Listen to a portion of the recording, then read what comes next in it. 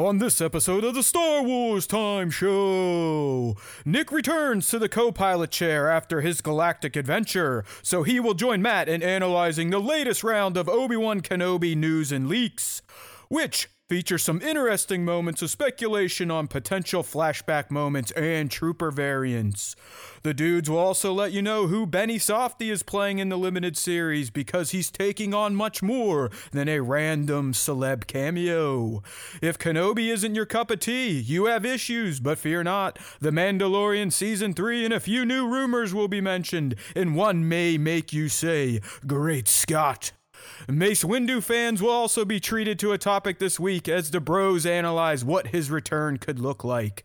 Of course, the show will end with this week's fan segment featuring Question of the Week responses and the latest round of Top 5 Star Wars Artist Features. Punch it, Chewie!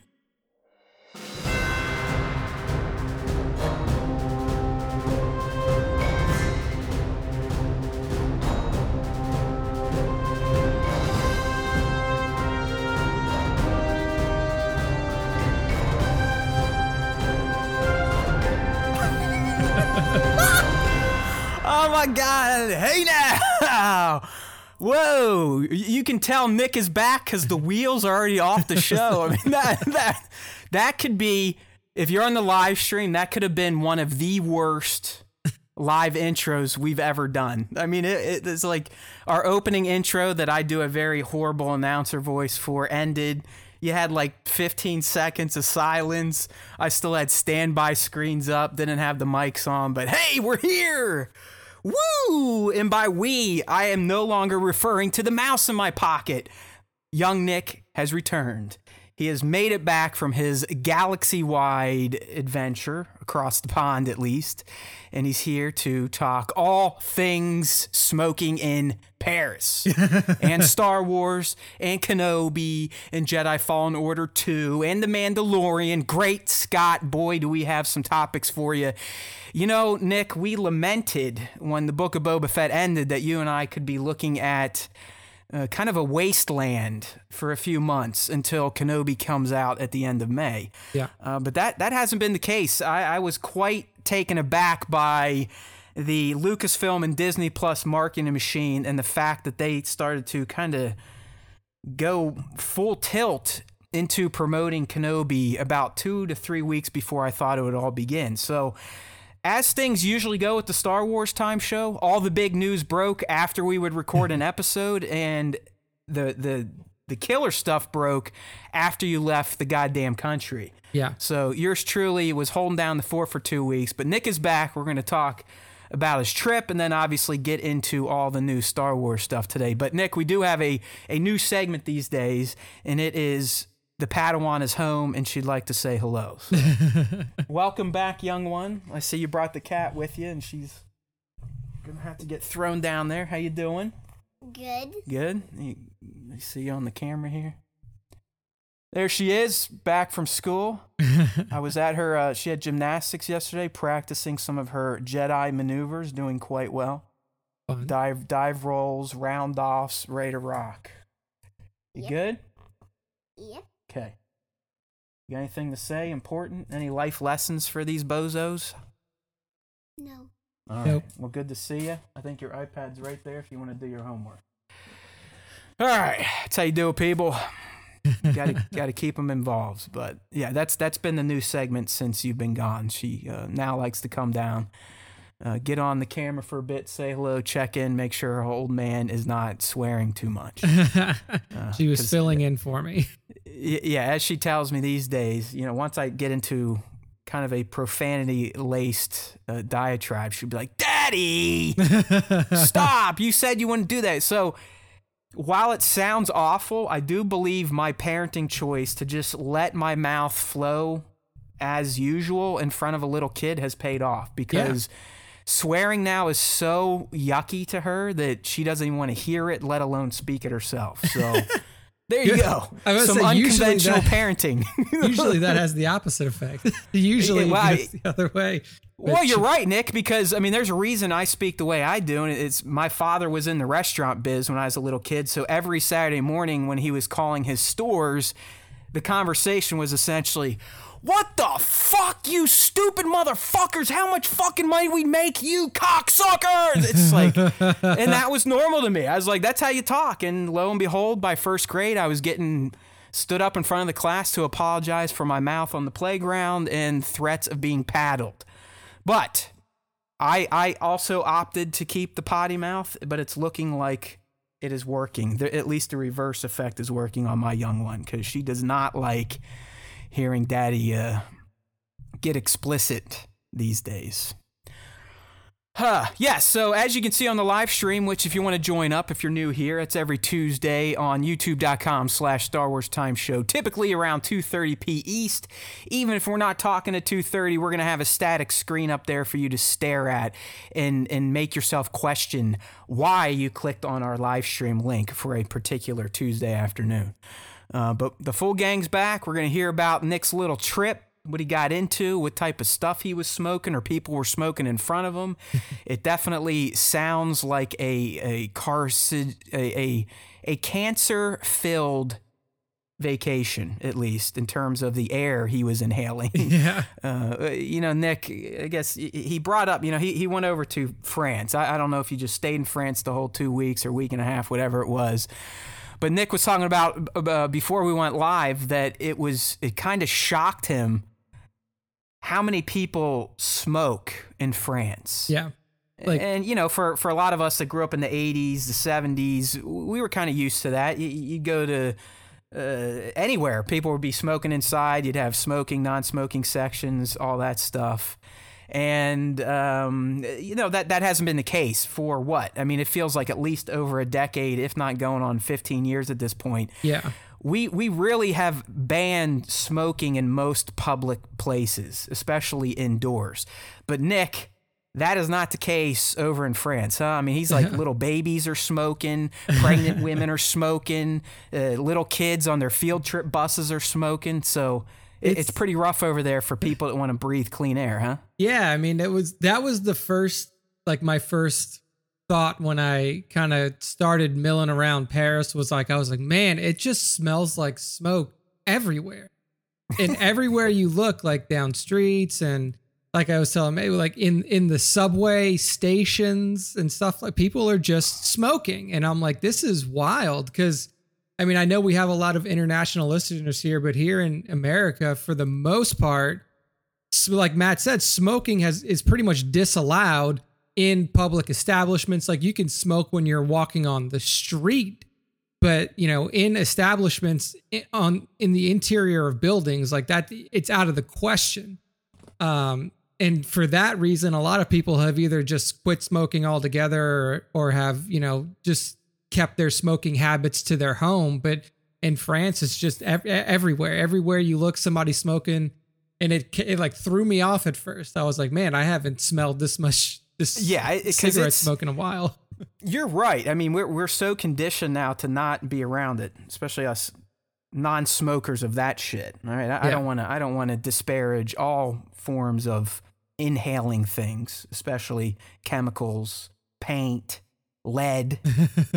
But it's been so long since we've been kind of forced to inhale secondhand smoke that you forget at how toxic it makes the air and how nasty it is. And it really, hey, don't get me wrong. I got hooked to the nicotine bug for a few years myself. I opted for the chewing tobacco versus the smoking. So I get what nicotine can do to a brain. But in both instances, both forms of the drug, it's straight up poison poo. You're smoking poison poo with cigs, you're chewing on poison poo with the dip. Yet that nicotine and the, carbon monoxide, all the other nonsense that they put in there, just, it makes your brain want more. But it's just like when you smell a cigarette, you're like, how the fuck do people smoke these things? Yeah. But that's the power of drugs and addiction, my friends. I mean, it's, you might ask if you're a smoker, like, well, Matt, how do you fucking flip your brain switch off drinking bourbon, which is essentially a nice way to say you're drinking paint thinner? And you're right. I don't know. We all have fucked up heads. We all do different things to make ourselves feel better. But cigarette smoke is just rancid. Yeah, I mean, I don't have a very addictive personality. Like, I did smoke for a little while towards the end Lucky of, bastard. like, I did it for like a little while in high school towards like the first year of college. And then I mean, I really quit with no issue. I just was like, I'm not going to smoke anymore. And I stopped. So I got lucky in that sense. Oh shit. There goes Nick. Here's His system must have flaked out. Here's the Skype Oh, crash. you gotta love it when it's the 2-man show, right? Let me see if we can get him back on here. All right, here he comes. Fear not, people. This is the joys of the live stream. He'll be back. This is what happens when there are 2 people on a live stream instead of 1. Look at this. You know, by 45 minutes, we'll get through all the technical issues and delays and, and then dead we can air. talk But about we Star will. Wars. Yeah, we'll talk about Star Wars at some point. But yeah, So- no. So like, I never had the addictive personality, but that was like the first thing that I really noticed about Paris. Other You, than you that, have nothing like there's nothing you feel like you have to do or your life will end. no. I lament. I No. lament. I mean, like the life I've created for myself because of addictions. yeah, like I can go however long I want to without drinking alcohol. I can like, I don't have like a specific food like desire or need that needs to be filled all the time. Nothing. Not like even, maybe smelling your earwax or, tucking your finger in your balls and giving that a smell every once in a while. You have no habits or addictions that you have to do to feel like you'll make it through life okay. I really don't. Like, not that I can think of. I mean, the only thing is that I can't, like, the only thing is really like, I just don't allow myself to gain like excessive amounts of weight. But I mean, that might just be like a health thing. Cause when I do put on extra weight, like I feel worse and then I drop weight. Well, yeah, I'm a short man. Nick's not as short as I am, but he's not much taller either. And I can vouch for it. On a short frame, if you start to get fat, it sucks. Yeah. It makes life very difficult. I would think at any size being extremely obese sucks. But I remember at, 5'6", clocking 230. I mean, that's rough. Yeah. No, And it's like bending over to tie your shoes. Your lungs feel like they're getting choked out.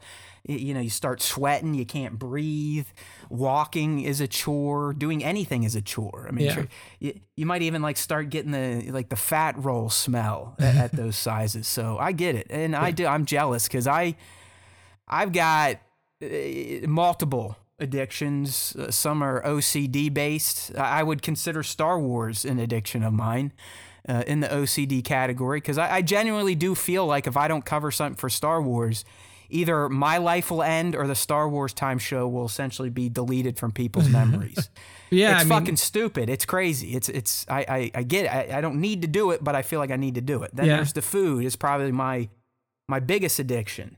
And then, all of the self-medication I use to probably hide other addictions, mental deficiencies and addictions. So it's rough, dude. Yeah, no, I mean, you're right. Cause I think Matt may have mentioned to you guys, like when the trailer dropped, that he didn't expect me to watch it. And he was completely right.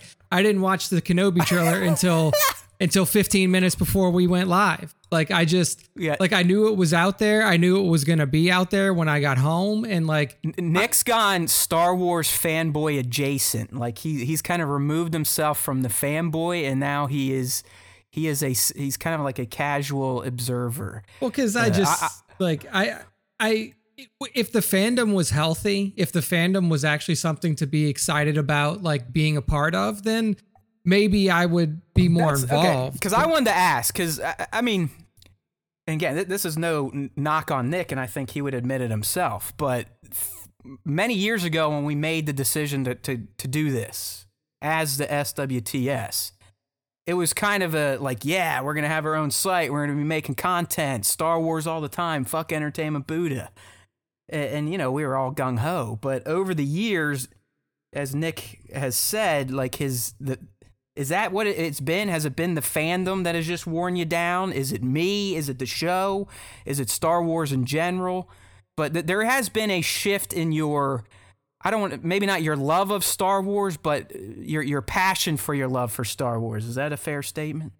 Yeah, no, that's fair. And I mean, I think it's just like anytime something becomes toxic and is just surrounded with negativity, You close out. Yeah, You it's shut like, yourself off. I don't need to, like, I don't voluntarily bring that type of energy into my life. And like, Right. it's just, it's inevitable and it's unavoidable within the Star Wars space now, unfortunately. I mean, that's just kind of how it's broken down.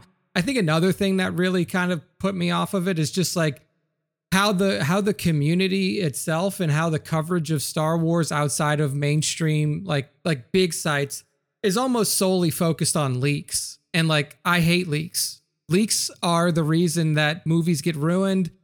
And it's just an active way to ruin somebody's experience with new content.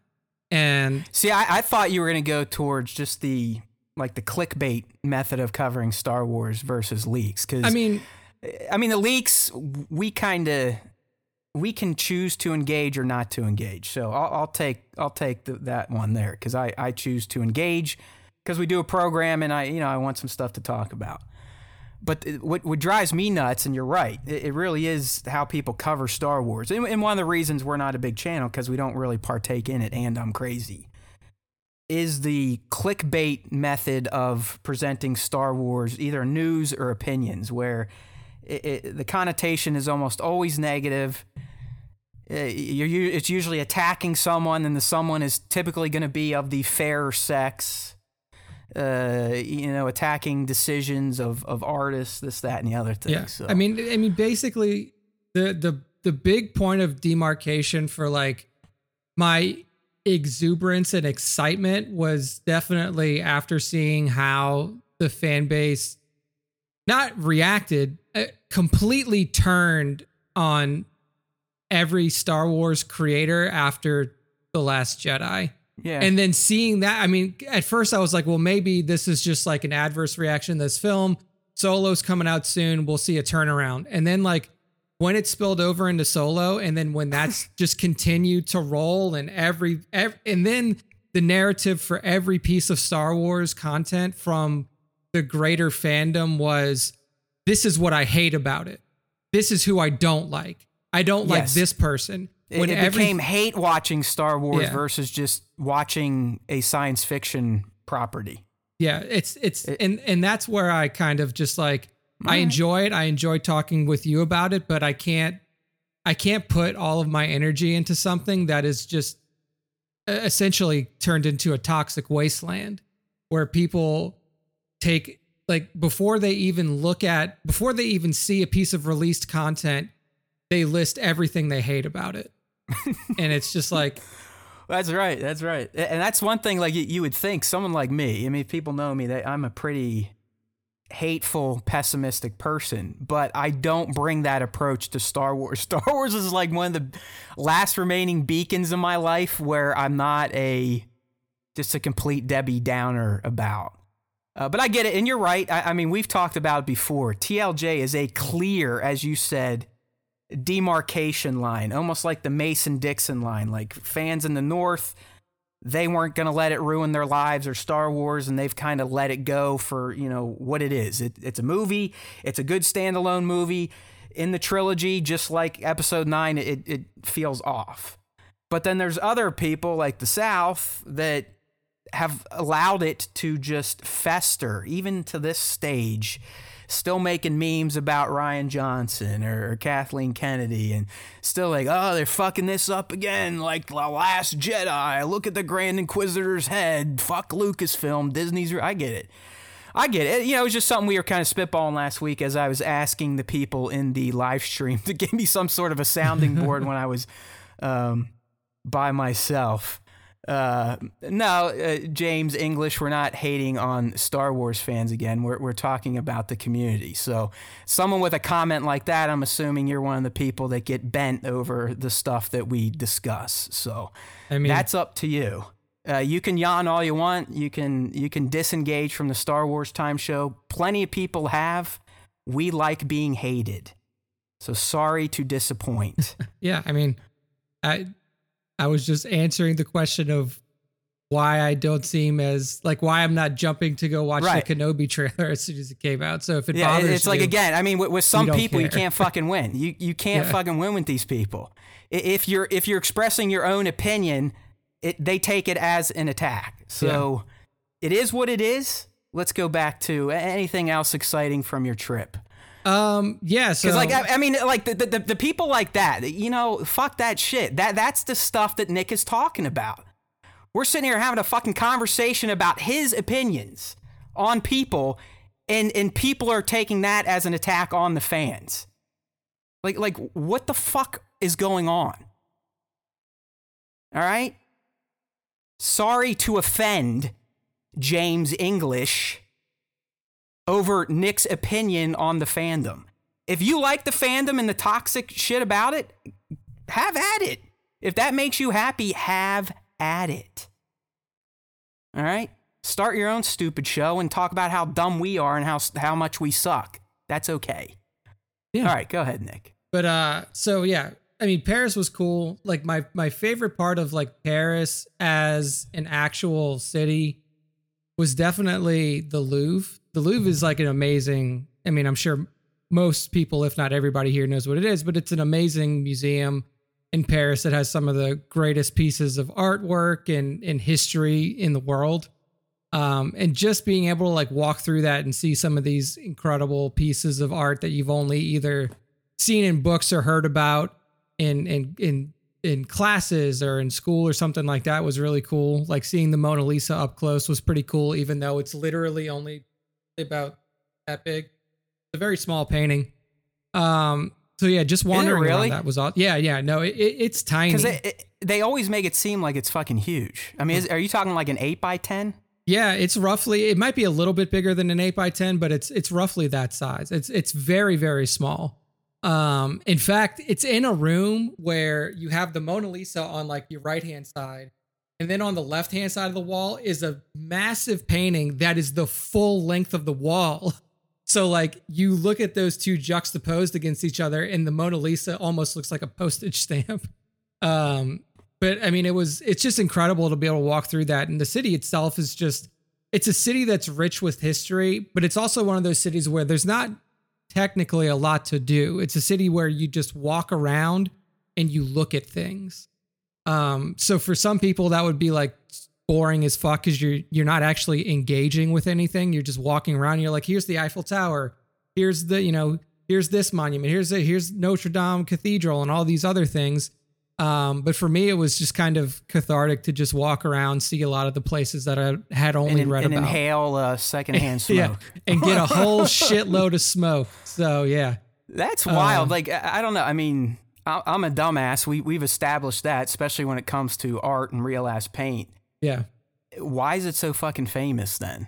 I mean, Is it just like because it was so far back and it was so lifelike? I mean, what's the big draw to the Mona Lisa? I think a lot of it is the artist The man? himself. Yeah. You Right. know, Leonardo da Vinci is an incredibly famous artist. And the piece itself is still kind of shrouded in a layer of mystery.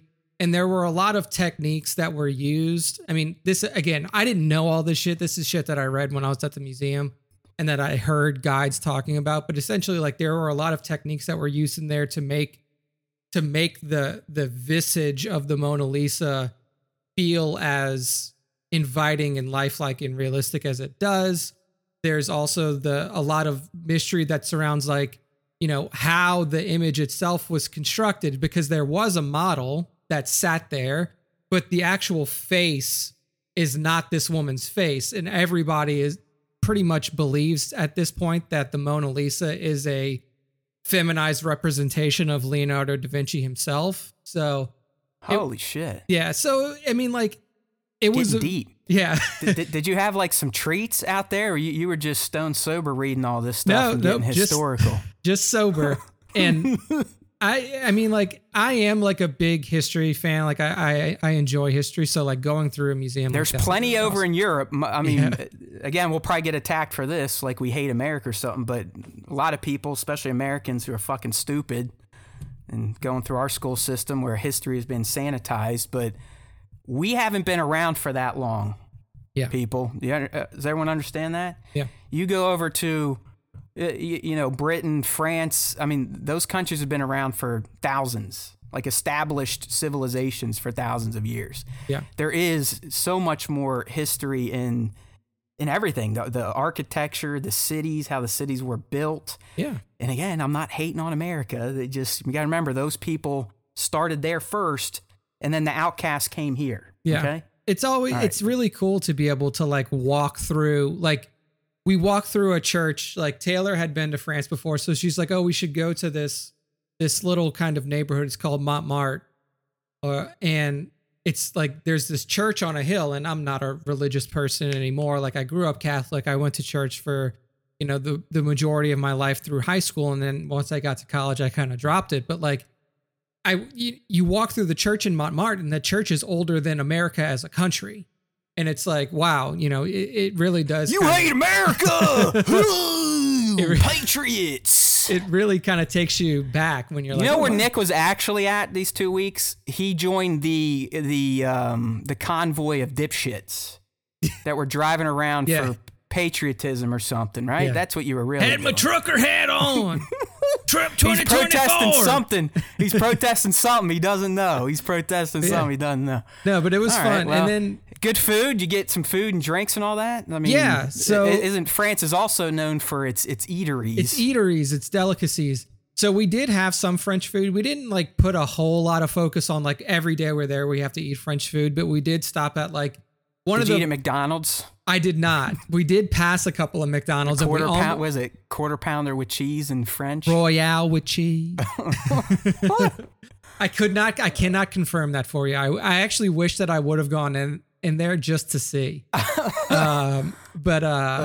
Do your first ever TikTok. Look, I'm gonna go order a Royale with cheese. You go in there like, you fucking Let's get the stupid fuck outta here. American. Like, That is you're another one of thing. These idiots. That's another thing is that like, so I haven't been many places in Europe. I've been to Italy, I've been to Germany, I've been to France, but like France is the one where it feels like the French people are inconvenienced by you just being there. They're like when I was in Italy and when I was in Germany, like there was no problem. Like they know you're American. They know that more than likely you don't speak their language, and they are okay with that. They're okay with that cultural exchange of like, I can speak some English to you, and then what little German or Italian you can speak back to me. In France, they do not like that you're in their country and you can't speak their language. Like, So that's all legit then. They fucking hate Americans or really anyone that doesn't speak French. yeah, it's It's look at- noticeable that Yeah. you're bothering yeah, them. it's a noticeable inconvenience. It's a noticeable inconvenience. Oh to put it that way. man. Oh man. But yeah, we did eat some French food. I had a crepe. I had some. Were you at least like we? I did. No, I and like we tried. We tried so hard. Like we would order the best. Like every time we would go to a restaurant, we would order the best that we could in French. You Whenever should we use were, one of those apps they have now where you can essentially just talk right into it and then it'll spit it out in French. Like the whole time Nick's like, Yeah. yeah, Just I want a talk. quarter pounder with cheese. It's like a oui, There I you want go. the goose with There you a go. royale with cheese. yeah, but yeah, we didn't use one of those, but we tried the best that we could, and we could tell like not everybody was annoyed, but most people that we came into contact with that was like. That either were serving us or that Oh my goodness, That we had that's to just interact I would that would drive me nuts. Yeah, That would drive. I'd be like, listen, motherfuckers.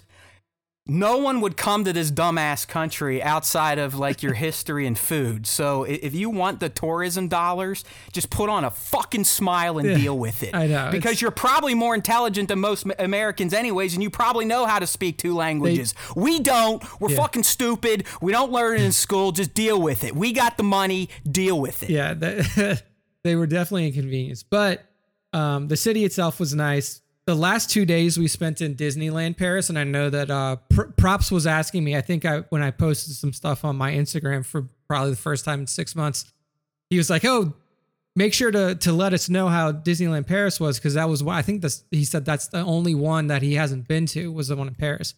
And it was really fun. It was really cool. So we stayed at the Art of Marvel Hotel on Disneyland Paris grounds, and it was an amazing experience in that hotel. Like the hotel itself is either brand new or newly refurbished, and it is super sleek. Like it is. Did they all hate you there too? They Like, were. "Man, So can't wait till these motherfuckers check out. This guy keeps asking for towels and shit. Pig Americans."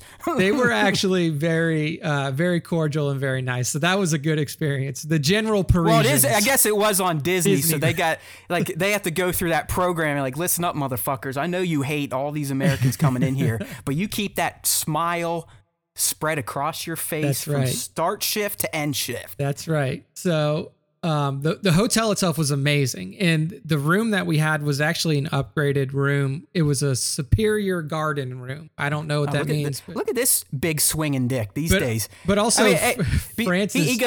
goes to France for a couple weeks. He's staying in the suites. He just told me he just dropped the down payment on a bigger house. I mean, Yeah. look at this guy. 2 years ago, he couldn't even find a damn job. Now he's gallivanting around the globe, not just the country. He's around the globe buying multiple homes. I mean, Jesus, I need to get in the advertising business. working hard. So, but the room was awesome, and it was actually set up in a way that was pretty cool, where like it felt very Tony Stark, where like when you walk in the room, like big open space, you can't really see, like from what you could see when you walked in, there was no television. Oh, fuck that. I would have turned right around and be like, what? But hold on. So you walk in and like there's the bed, there's a little couch, and then like right across the wall, right across the bed on the wall opposite is like a mirror, like a big mirrored section of the wall.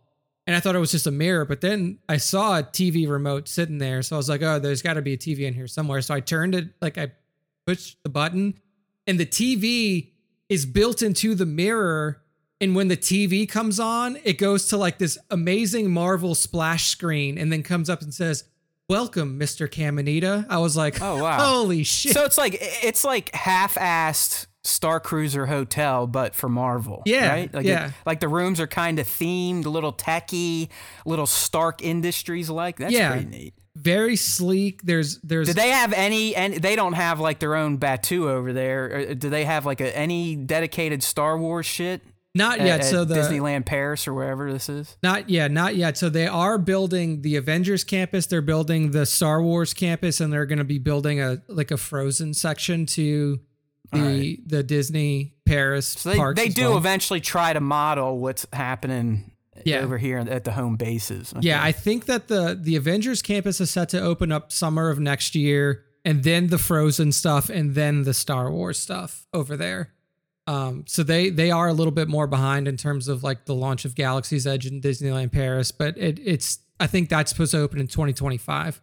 The hotel was amazing, and the best part about it was where the New York hotel is, where our hotel was. You can walk to the Disney, like to both Disneyland Park and Disney, like Walt Disney Studios Park in Paris. Yeah, so it's not all, you know, I'm not a pro like Nick. I've only been to main Disney once. Yeah. And it's kind of a shit show to get there, like the Magic Kingdom one, where you gotta like park out in the lot, then you're either walking a far way or waiting for shuttles, then you gotta get on a fucking boat, like literally a fucking boat from the parking lot. Then when you're off the boat, you might get on another shuttle, and then you're finally there. Yeah. So this one was not like that. This one was, you literally like, you walk through a security checkpoint and then you're there. And the way that it's set up is like, you go to the right, it's Disneyland Park. You go to the left, it's their Disney Studios Park. So the parks are super close to each other, which was very convenient. Like, Hey, if you dude, wanted what do to you go got? back. Where are those Harry Potter figures up there behind you? No. I've never looked at you, like I'm looking at your full thing for some reason. I'm just looking at all screens of Nick right now. No. Do you like over on your behind your right? You got figures on the top shelf. Oh. Is it Harry Potter guys? No, it's probably Firefly. Yeah, okay, yeah, there it is. I can Yeah. see Mal and all them. All right. Yeah, it's Firefly. All right. Well, Yeah. it sounds like a good trip. I'm sure it was a nice time out with the lady. You were back in the States last Wednesday. Yeah, we got back in late last Wednesday. And yeah, it was great. The good thing about Disney Paris is you can do both parks in essentially a day and a half. Like if you really pushed yourself, you could do them both in a day. You could do both of them combined in a day and a half. You would have to do all like the fast pass shit and all that, right? So Did they do that or? We didn't, because the lines aren't very long there. Like Really? I think the longest line that we waited in the Disneyland park was 35 minutes. And the longest line, they did have longer lines in the Disney Studios park, because that is a smaller park and it only has like 6 or 7 total rides in it. So we did have to wait over an hour for one of the rides. This does sound like bootleg Disney, to be honest with you. But it was super cool. Like their Space Mountain is called Hyperspace Mountain, and it's all Star Wars themed. So that was amazing. Like is it the same ride? They just changed the interior, or it's like a whole different track? It's a whole different track. That one actually like flips and does corkscrews and is actually almost more like the Hulk or Rock and Roller Coaster than it is like Space Mountain in Florida. Got you. So that was an incredible ride. It was really cool to get to see like all like the rides themselves are themed and are like essentially have the same names. But the rides in Disney Paris are actually faster, more intense, whatever you want to call it. Like, it's a little bit more like for older. Were you saying that they have like less regulations over there? They're like, there's no lap bars or no shoulder straps. You're like, hey, fuck it, you want to bring your baby on? It's up to you. We don't care. Go for it. Come to Disney Paris. It's wild. It was fun though. We went, and it was the 30th anniversary when we went to. So they had like some special 30th anniversary stuff going on. So that was fun. I mean, outside of all the Kenobi shit and the trailer breakdown, you didn't miss much here in the States. Yeah. Not much at all. All I got to do on my meager salary is go to a hillbilly vacation spot for a night in the Kalahari Indoor Water Park in Sandusky, Ohio. Okay. So whenever I want to test my comfortability factor for being around people that are probably carrying all sorts of diseases, including COVID, I head to Sandusky, Ohio. Last year I did it with Cedar Point for a few days out in the open with thousands of people. This year I did it at Kalahari indoors with thousands of people, and so far I'm not dead. So thumbs up on COVID restrictions being lifted. How about over there? Did they still make you guys do stuff, or is it pretty free like we are? So on the 14th, the entire country ended the mask mandate and all COVID requirements. Okay. Before the 14th, the Disney park had already lifted their mask requirements anyway, so there was no masks. Gotcha. Regardless. And then within the city, so even though the mask mandate was still in place while we were there for a bit, nobody was really enforcing it. Like everybody was wearing like over here the entire time. Then. Yeah. Everybody was wearing their masks on the subways and the trains and stuff like that though, just out of like personal caution, but there was nobody that was like actively going around and saying like you have to wear your mask. I'm slowly trying to retrain my brain that it's okay to be in public without a mask, and it's not that easy. Yeah. I wasn't like a freak, and I never left my house for 2 years. I mean, I've been out and about, but I definitely have foregone being in enclosed tiny spaces with other humans. So I'm slowly getting out there trying to recondition myself. But the 2 years will work some fucking damage on a head. Yeah, yeah. I mean, it's like even yesterday I went to my kids' gymnastics class, which some shady motherfuckers show up, and where the parents' room is, it gets kind of tight. A little warm, and this is the first time I was like, I'm gonna try to not wear my mask and see how my brain does, and I kept it down the whole time, but it was like, I'm gonna fucking die. Yeah. Like there's enough MAGA loving people in here that probably have stock fulls of ivermectin somewhere, believed all the misinformation that they're gonna kill me, but I'm trying to get better. I keep pretending that the data they tell us from my state is legit and that there's only a couple hundred people that are actually infected, but we'll see. We'll see. I know there's a new variant coming. It popped a little bit over there in Europe. Who knows what it will do here? But we're all trying it. There's a lot of us that listen to this. They may still be masking up. I mean, my kid, we have given her the choice. She still likes wearing one to school, but she's even getting kind of a little more lax with it, playing and going over to friends' houses. But it'll take some of us a little bit, at least mentally, to get kind of back to not feeling like the person next to you is death. Yeah, is gonna kill And you with and their they're breath. breathing and they're breathing death on you. Yeah, So exactly. I don't know, man. I still wore one in a Target. It's just like it's weird. It's like I pick and choose now. And I know there's no science behind those decisions, but I know if like scummy type of people are going to be somewhere, I'm probably going to have a mask at least hanging from my head. Yeah, I definitely Maybe not on, went- but hanging from my neck just in case I want to throw it up there and be like, "Ee, I don't know about this guy or this gal sitting next to me." Yeah.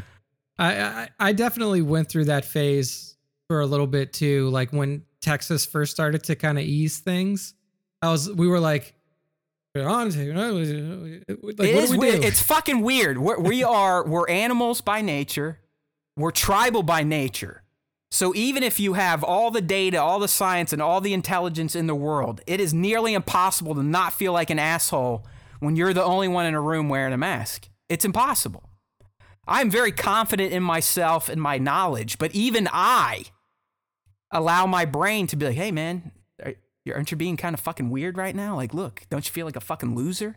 Look, you weirdo, you creep. Why are you wearing a mask? No one else is. What the fuck's wrong with you? So, yeah, it'll be fun. We'll all get there, or we'll all die. It doesn't matter. That's kind of where I think the world's going at this point in time. I'm still shooting for complete annihilation. Just total I like death. Yeah, perfected chaos. He's like, I don't wear a mask. I just put on the serial killer smile, and people give you space, and I can believe that. Perfected Chaos has some of the greatest stories about his turbulent past that I will not recount on this show. But let's just say the dude has done some time in his past, has atoned for it, but his stories of doing time and how he did time are quite entertaining. And they also will make you believe that if he's walking around in public with a serial killer smile, that he is, and you don't want to, stand next to him. He's kind of described himself, and after watching the movie, he's kind of like the Bronson character, who's kind of like a famous prisoner from British history. Yeah. Tom Hardy played him in a movie. I think it's just called Bronson. I highly recommend watching it. It's fantastic. But yeah, PK had some stories. All right, dude, we've been farting around far too long. Already lost a fan or two because you don't like toxic Star Wars fans. The only quick hit I have that's not Star Wars is a recommendation for those on HBO Max.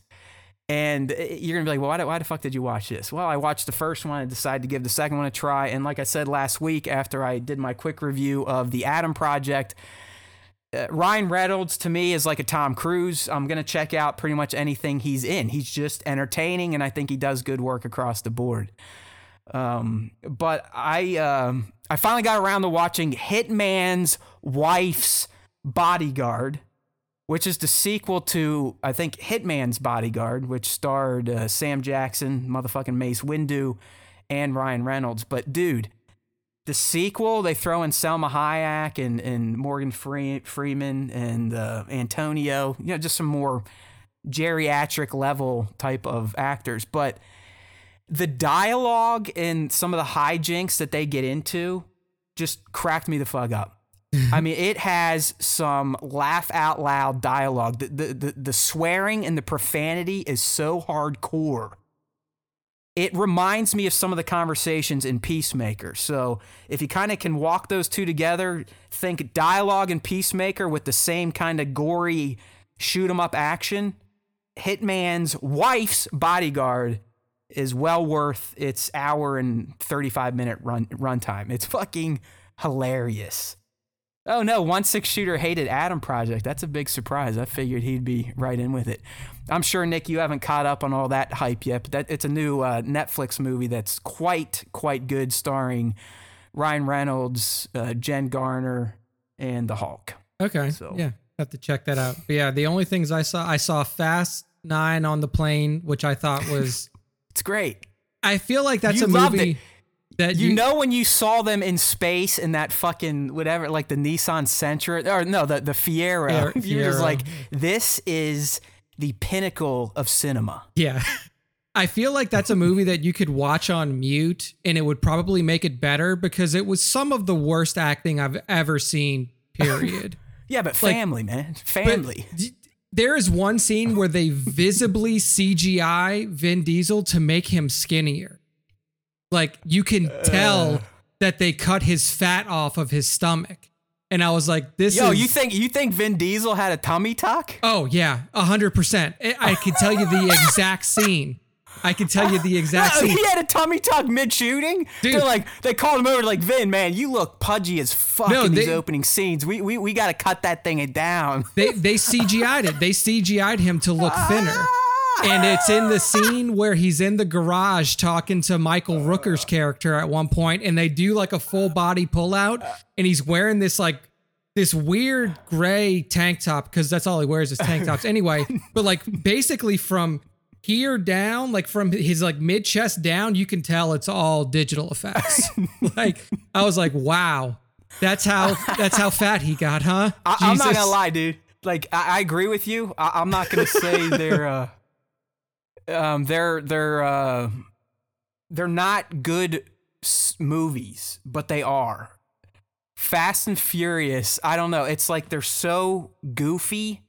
I love them, and I cannot wait for Fast and Furious 10. Oh man, I can't wait.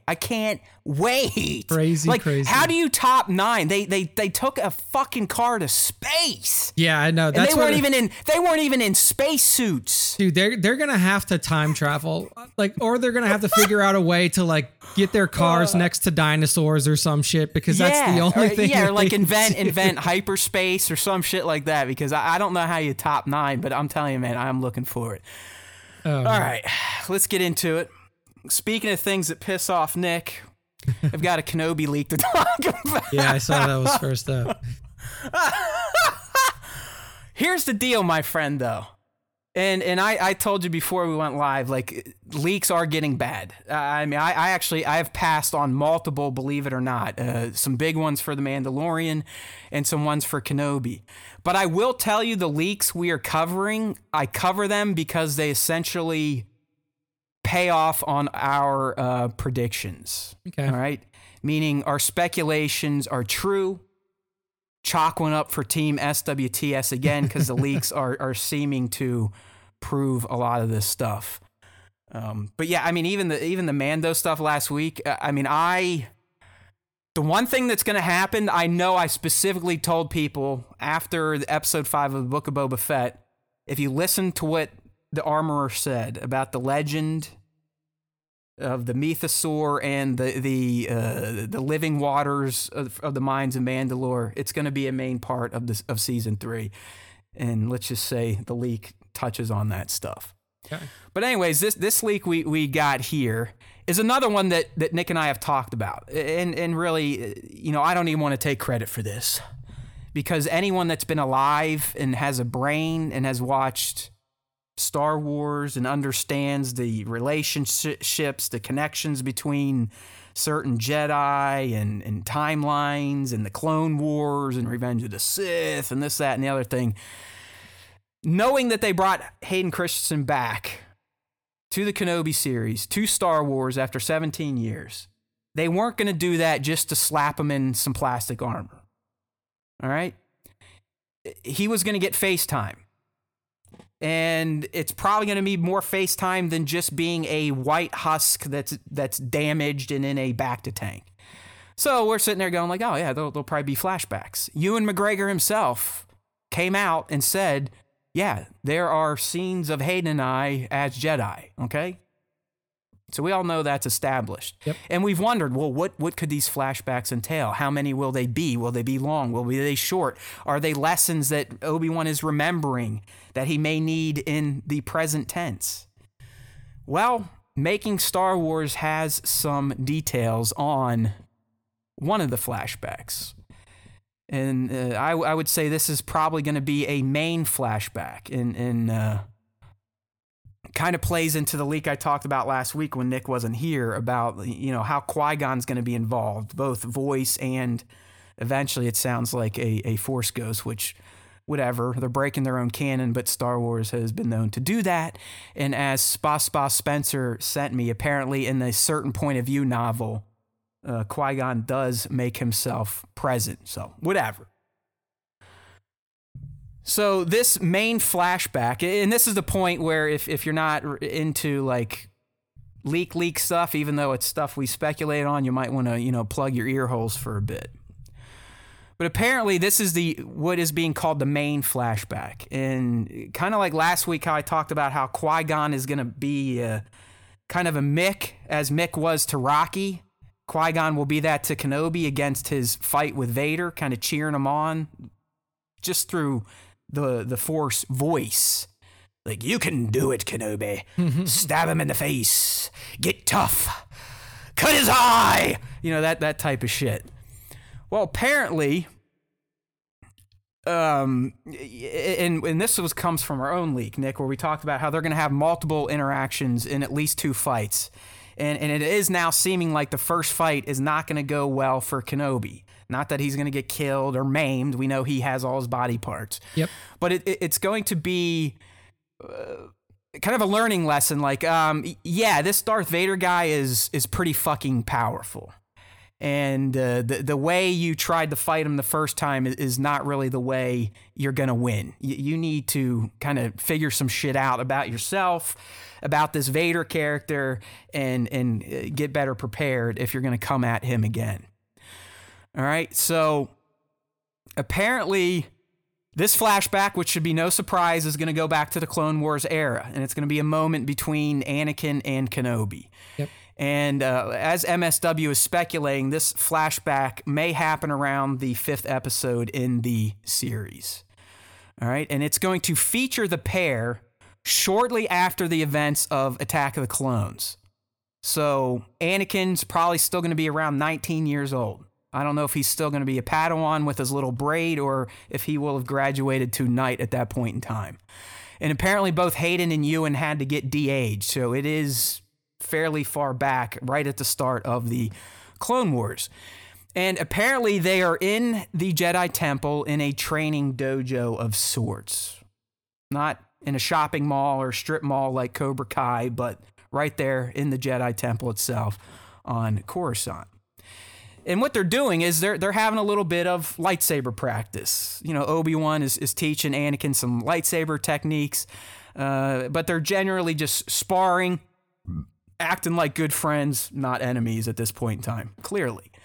There's going to be some shit talking, like friends would or brothers would, like, I'm better at you than, form this, or, but I can do form that type of stuff. I could totally see both of them with their egos. Kenobi had an ego too. Let's be real. He had a little bit of an ego. Just go back to the Phantom Menace. I mean, we could almost classify Kenobi as a racist. I mean, he hated all forms of life that were not Force users. He hated Jar Jar. He hated Anakin when he showed up. He called them pathetic life forms. So let's be real. He had an ego. All right, so they're training as best buddies, potentially maybe still master apprentice type of stuff. Because like I said, it's not really defined when Anakin gets knighted. At least in the proper Clone Wars, we see it in the Gennady. in the Gennady Clone Wars. It's a kind of a unique ceremony he goes through, but we never really get it in the regular Clone Wars. He's just already a Jedi Knight by the time that series picked up. So anyways, as they're dueling, they're having fun. It's lighthearted. And, while Kenobi is reflecting on this, he is being reminded of his time with Anakin's and the times before the dark side took over young Skywalker and before the dark side took over the galaxy. So this is where some of the hope is going to start creeping back into Anakin's soul, which, as I, kind of set up last week, that we're going to find Obi-Wan Kenobi hopeless at the beginning of the series. Zero hope. Telling Nari essentially, go fuck yourself, man. I don't care if you found me or not. Jedi are done. If you keep, flaunting that shit around, you're going to get yourself killed and potentially me. He's done. He is old man Luke on Acto at the start of Obi-Wan Kenobi. 100%. That's why he can't communicate with Qui-Gon. He is busted mentally. He truly feels the loss of the prequel era. But as we learn through, Nick hasn't been here, so I'm trying to catch him up a little bit. as Kenobi leaves Tatooine and he goes on his adventures and, stuff with Leia and seeing what Leia's up to and seeing that there are pockets of resistance in the galaxy, some of the hope starts to come back. He's like, you know what? These motherfuckers are resilient. I'm over here crying in a cave thinking life's over, and here around the galaxy, there are people rebelling. There are these resistance cells popping up. So that starts to get him a little bit back to the light, if you will. So while this flashback is kind of meant to remind Kenobi of the better times, of the more hopeful times, of his good times with Anakin, it's also going to allow him to strategize about his next encounter with the Dark Lord, the Sith. Because, if you've trained anything, it'd be any sports, you practice with your team, you start to learn your teammates, kind of their pluses and their minuses, what they're good at and what they're not good at. So you would think these two, if they trained all these years in lightsaber combat, they probably both figured out, hey, Obi-Wan's not so good at this form, or when I bring this type of offense at him, it provides an opening, where Obi-Wan is kind of thinking the same thing. Well, if I engage Anakin this way, I have no chance. But if I try it this way, I remember back in those days that I could always get the upper hand. So essentially, this flashback is going to add to Kenobi's hope meter, if we're in a video game, right? He's trying to build that hope meter up to a certain point to where he can go fight Vader again. But it's also going to allow him time to reflect on better strategies and better methods to approach Anakin Skywalker as Darth Vader. All right, so, and again, I know a lot of people, and I was one of them. I was like, they're going to fuck up all the quotes from A New Hope, and all that context is going to get changed. I actually think the context changing is actually going to be better in the end, thanks to the Kenobi series, Nick. Because if you really think about some of the quotes that people are upset about, like, the last time I left you, I was but the learner. If you listen to that, Anakin didn't leave Kenobi in Revenge of the Sith, right? He didn't leave Kenobi. Kenobi left Anakin thinking he was dead. So it's almost like Kenobi is going to somewhat correct some of the quotes and some of the lines that Vader gives out in A New Hope to add context of, they have fought as Sith and Jedi before. And Darth Vader was not quite a master of the dark side yet. And I think that's what we're going to get to see here in Kenobi. But I do like that he's going to rely on these flashbacks, or at least this one, to kind of give him new strategies, but also to remind them of who he's fighting and what they used to be versus what they are now. Yeah. I mean, the entire concept of like them being so closely matched is exactly kind of what Nick Gillard was talking about when he was breaking down the Kenobi Anakin fight on our podcast from episode 3. So it's going to be interesting to see like what scenes or like what he goes back to in their training times to see, like, to find the weakness, or to find the exploitation point. I mean, what do you think it's going to be? I mean, one thing comes to my mind instantly. What do you think? What are some of the weaknesses you think Kenobi might pick up on? Because again, this flashback is going to happen after Kenobi loses their first encounter. Yeah, and he realizes like, oh shit! I mean, this guy's for real. This isn't. And I want to ask Nick this. I asked the live streamers last week, but it is starting to sound like Kenobi is going to know full well who Vader is. Yeah, I think he's series. Yeah. Well, obviously, if he's like searching back in his past, like when I fought Anakin, maybe this would work versus Vader. He probably knows that. Well, that I mean, Anakin if you think Vader. about it, Nick, and I'm not 100% clear on this, but I believe in Revenge of the Sith, he watches a recording of Sidious saying, "Rise, Lord Vader." Yeah. Do you remember that, or am I like just conveniently making that up? Anyone in the live stream, can that be verified? But I'm pretty sure they hear the Vader name as he is still flesh and blood Anakin Skywalker. Yeah, they saw the scene play out inside the chambers. So that's what I was. So that's what I was kind of asking last week. In this series, Nick, in this timeline, does Obi-Wan instantly know who this Darth Vader is?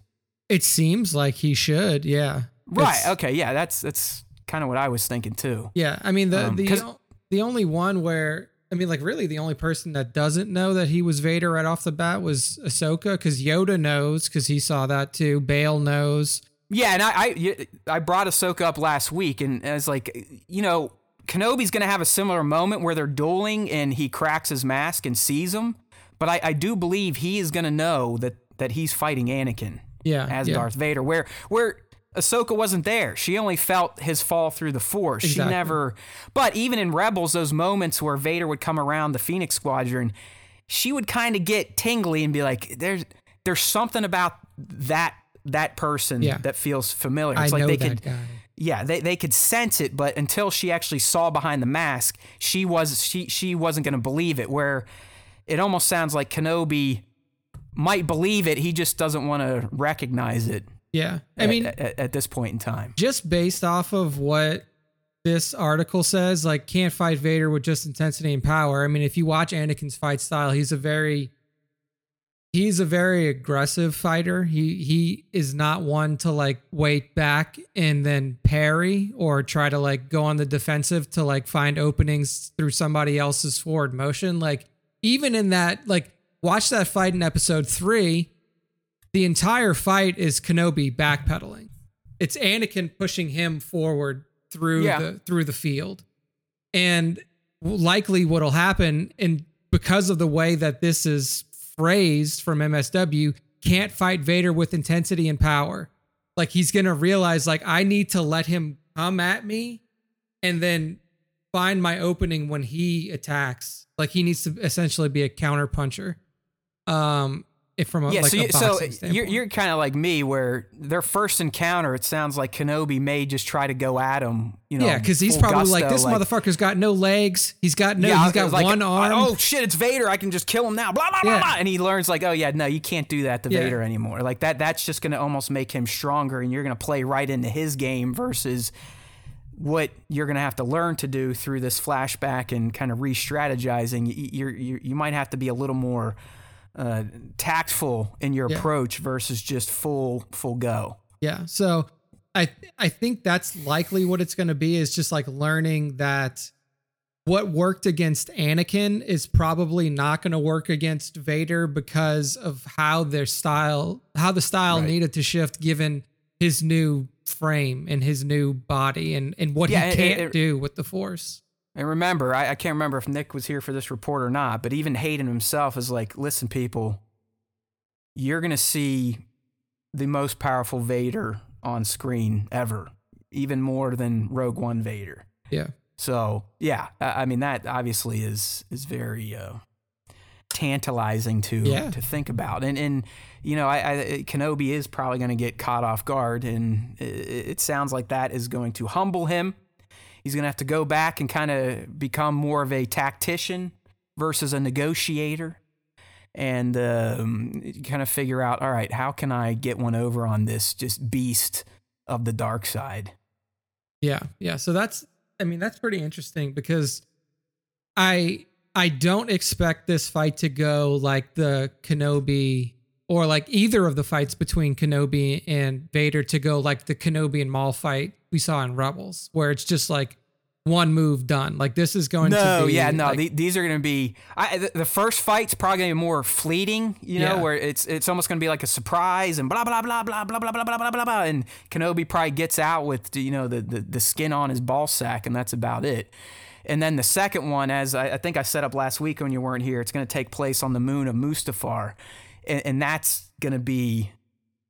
is probably as long, if not longer, than their duel on Mustafar itself. Yeah. In Revenge of the Sith. I mean, if that's the case, then that fight could take up half an episode or more. A good chunk of the episode, depending on length. So awesome. All right. Well, yeah. So there you go. I mean, I threw out some other things that I've heard about, like plan for a cracked mask at some point in time, which is going to be fucking phenomenal because we've only seen it in animation form, and it's just it's a fantastic look. Nick, I think the top 5 when you were still around, you shared someone made a custom version of Cracked Mask Vader, and it's a fucking badass look for the character. So I do hope that rumor is true, and we get to see that kind of come to fruition in Kenobi. All right, sticking on the Kenobi train here, and we got this just dropped today. And, I guess it is technically a leak, but it still lines up with the timeline based on previously released franchises. In this case, it just so happens to be Jedi Fallen Order. So this is another one from Making Star Wars, but it sounds like in Kenobi, we're going to get a new variant of the Purge Trooper that was introduced in Jedi Fallen Order, which, if you think about Kenobi and the fact that it's including Inquisitors and they're hunting Jedi, it only makes sense that Purge Troopers would be with them because that was their purpose. Yeah. But it is sounding like they're going to go through a bit of a redesign. And MSW, the way he explains it, and it's not going to be a one-to-one kind of deal, all right? It's more of in the spirit of, but it sounds like Purge Trooper 2.0's helmet is going to be more in the vein of a Shore Trooper's helmet than what you saw in Jedi Fallen Order 1. So we're going to get a new Trooper variant, which I know is going to get both collectors excited, cosplayers excited, and people like me that have just always appreciated the aesthetics of the Empire. I've said this a million times.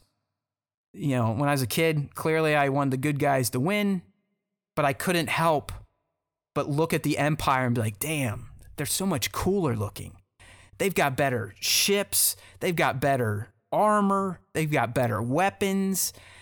So it sounds like we're going to get yet another version of the Purge Trooper in Kenobi, but we may get our first look at it at Star Wars Celebration when we get the first look at Jedi Fallen Order 2, which I know Nick and I, we talked about this last year when they're like, no Star Wars game news in 2021. And we're like, all right, well, they're saving it for Star Wars Celebration. Yeah. Yet that has now become like a new hot lead. Like, oh my God, Jedi Fallen Order 2 is going to be shown off at Celebration. Take it to the bank. It's like, no shit. Yeah, it's like that's... Where else would it be shown off? I mean, May, when Celebration's taking place this year, is prime video game show-off season. Yep. I mean, I think GDC was last week. We'll be getting into the PAXs again. You got your PAX is E3s. next week. Yeah, so, I mean, it just makes sense. So it looks like while we might not see the live-action version until later in the Kenobi series, it sounds like those that are at Celebration and at least following online will get their first look at the Purge Trooper 2.0s via Star Wars Celebration for the Jedi Fallen Order 2 panel, showcase, whatever you want to call it. Really, the only other detail in this one, Nick, is it sounds like these Purge Troopers are going to be working in tandem with the fucking 501 and Vader himself. Wow. Hunting Kenobi. It's surprising that he would allow them to work with the 501st, because that was a pretty elite unit that he kept separated from everybody else. I mean, honestly, Nick, I'm shocked that the 501's still kicking around 10 years after the fall of the Republic. True. I think that's more of a shock than getting a new version of the Purge Troopers, and I think that's definitely going to get bigger boners and wetter drawers on our female fans if they show up in Kenobi. I mean, we've only seen a snippet of live-action 501, and that was in Rots with the March on the Temple, and then briefly, just recently in the Book of Boba Fett. So, and there were more just flashes, and you get like a 501 shooting. The way this was set up, it sounds like they're going to be hunting him down on a ship that's on its way to Jabim. So we should see the 501 in probably the most live action. That sounds great. Great phrase there. Live action we've ever witnessed. And I at least know for all the Trooper fanboys and girls out there that should be getting them quite excited. To see, just think about seeing Vader himself in the fucking armor with his boys in blue. That could be a moment and a half. Yeah. You know what I mean? I mean, Yeah, that could be something pretty special. That would definitely be awesome to see. So, no, excited about that. I'm happy about the helmet redesign, because I did think that the helmets on the Purge Troopers looked a little weird. Yeah, they kind of look like the poop emoji. If yeah, you really I was going to say, like, it.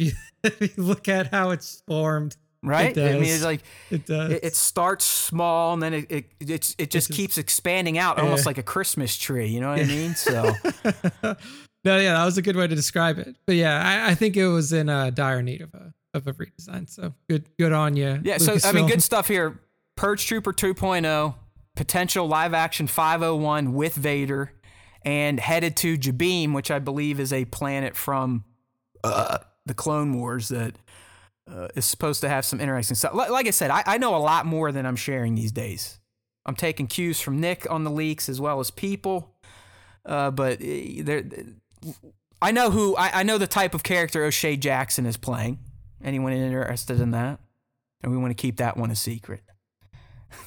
I don't want to know.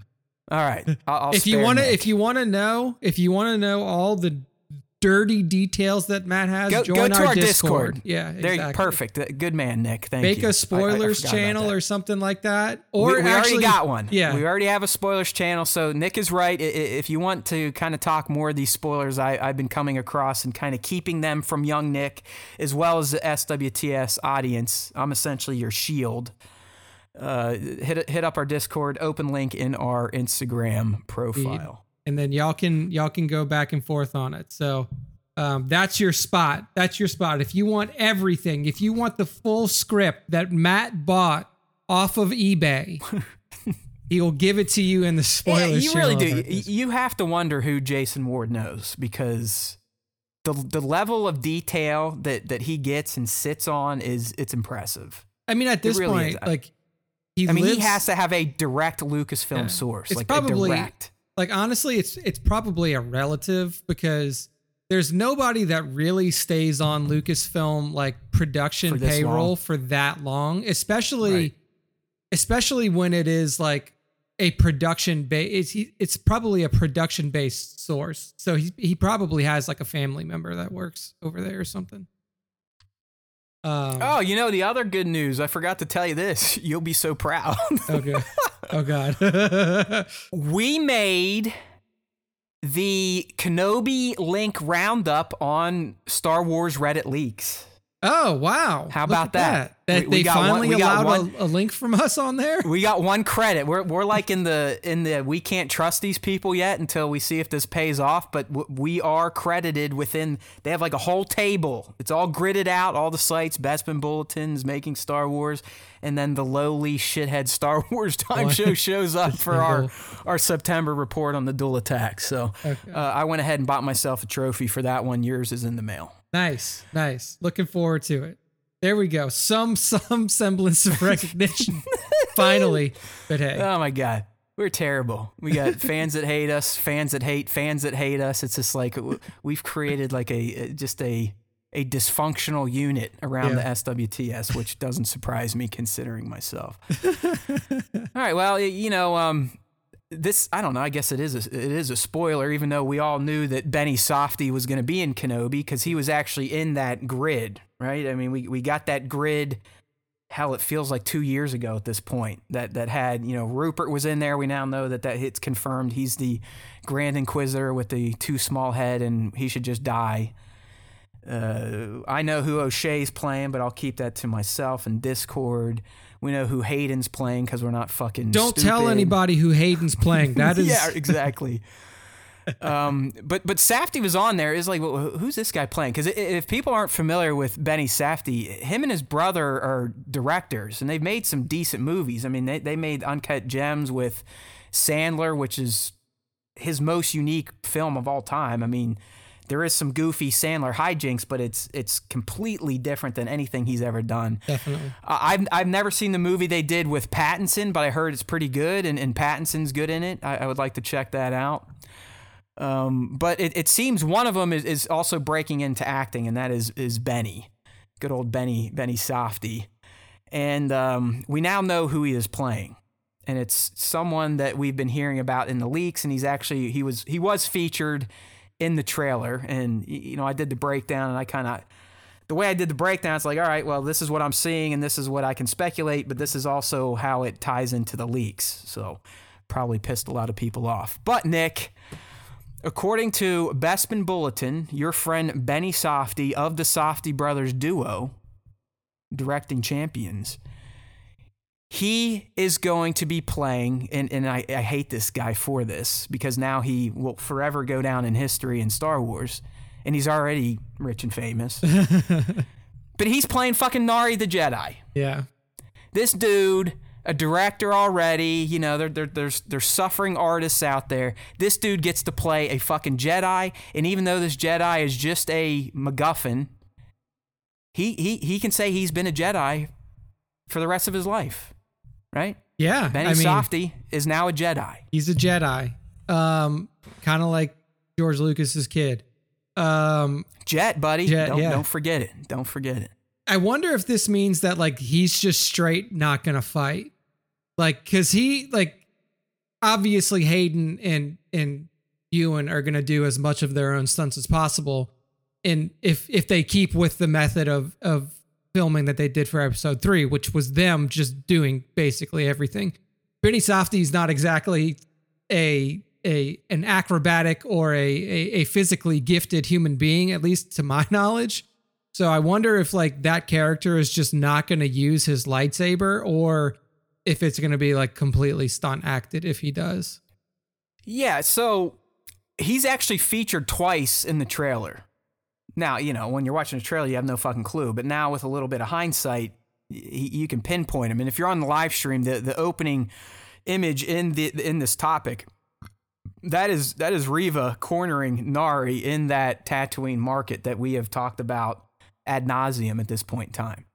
So to catch all you up again, remember, Nari makes his way to Tatooine. He figures out that's where Kenobi's at. That brings the Inquisitors. That brings some pain down on Kenobi via Owen, and it ultimately brings an end to Nari's life. But this is him right here when you have Reva busting out the lightsaber, and he's all like, oh shit.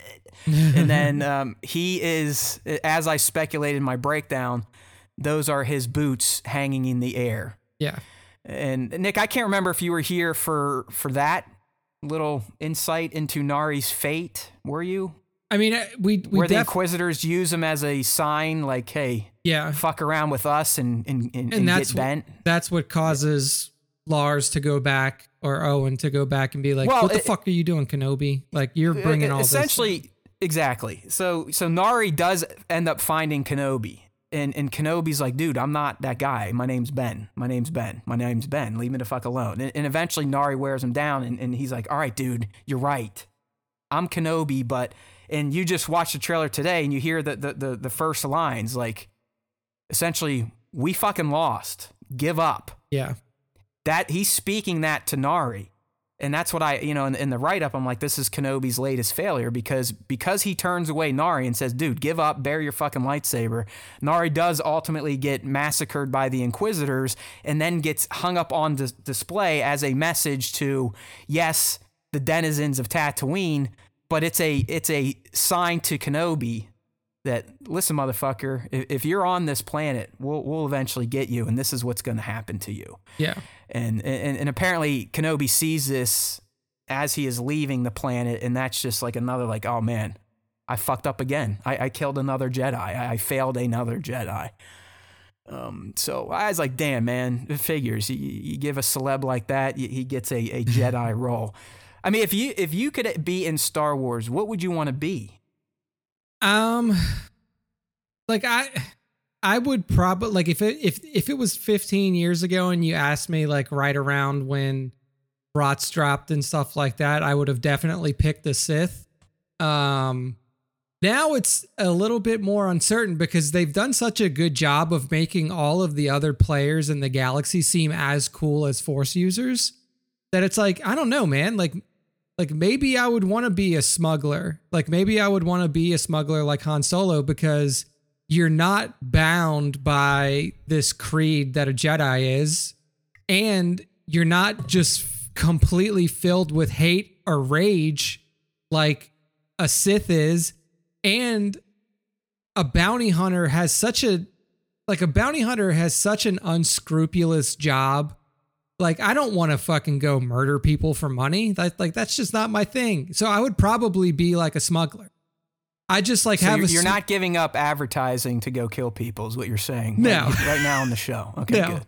Will not do that. Nick was kicking the tires on joining Dog the Bounty Hunter on his next mission to go take out a target, but it sounds like he doesn't want to pursue that anymore. I think I would be a smuggler, though. Smugglers got cool-ass ships. They can go basically anywhere they want to and find work. So, like, even if they're out, like, you know, they're like, oh, you know, I'm around the mid-rim. Let me just pop into this planet over here, see if I can pick up a job, you know? And then they just move on. They seem like they have a very chill profession. Yeah, I can get behind that. I mean, I would, like you, I mean, it is kind of a time of life question. I mean, back in the day, it would have been no doubt, I want to be a Jedi. I want to be a Force user of some sort. Even with all the anger, I don't even know if I'd want to be a Sith. I guess unless I was Darth Vader. But I think now, I would want to be Din Djarin. Straight up. Like a short Din Djarin. Dude's got a fucking lightsaber. Dude's got full body armor. Dude's a badass in gunplay, in hand-to-hand combat. He's got a bitchin' ship now. He rolls around with a fucking Force powerhouse as like a toy. I don't know. I just feel like Din's got a lot going for him, even though right now he's down the dumps because he got excommunicated. He's just got a lot of rad that surrounds his persona. Yeah. No, yeah. I mean, and they look fucking cool. Like, I mean, I guess as an actor would suck because you got the helmet on, but I don't know. It's just like, man, I wonder, like, these other people that got cast for Kenobi, they're like, man, he got to be a fucking Jedi.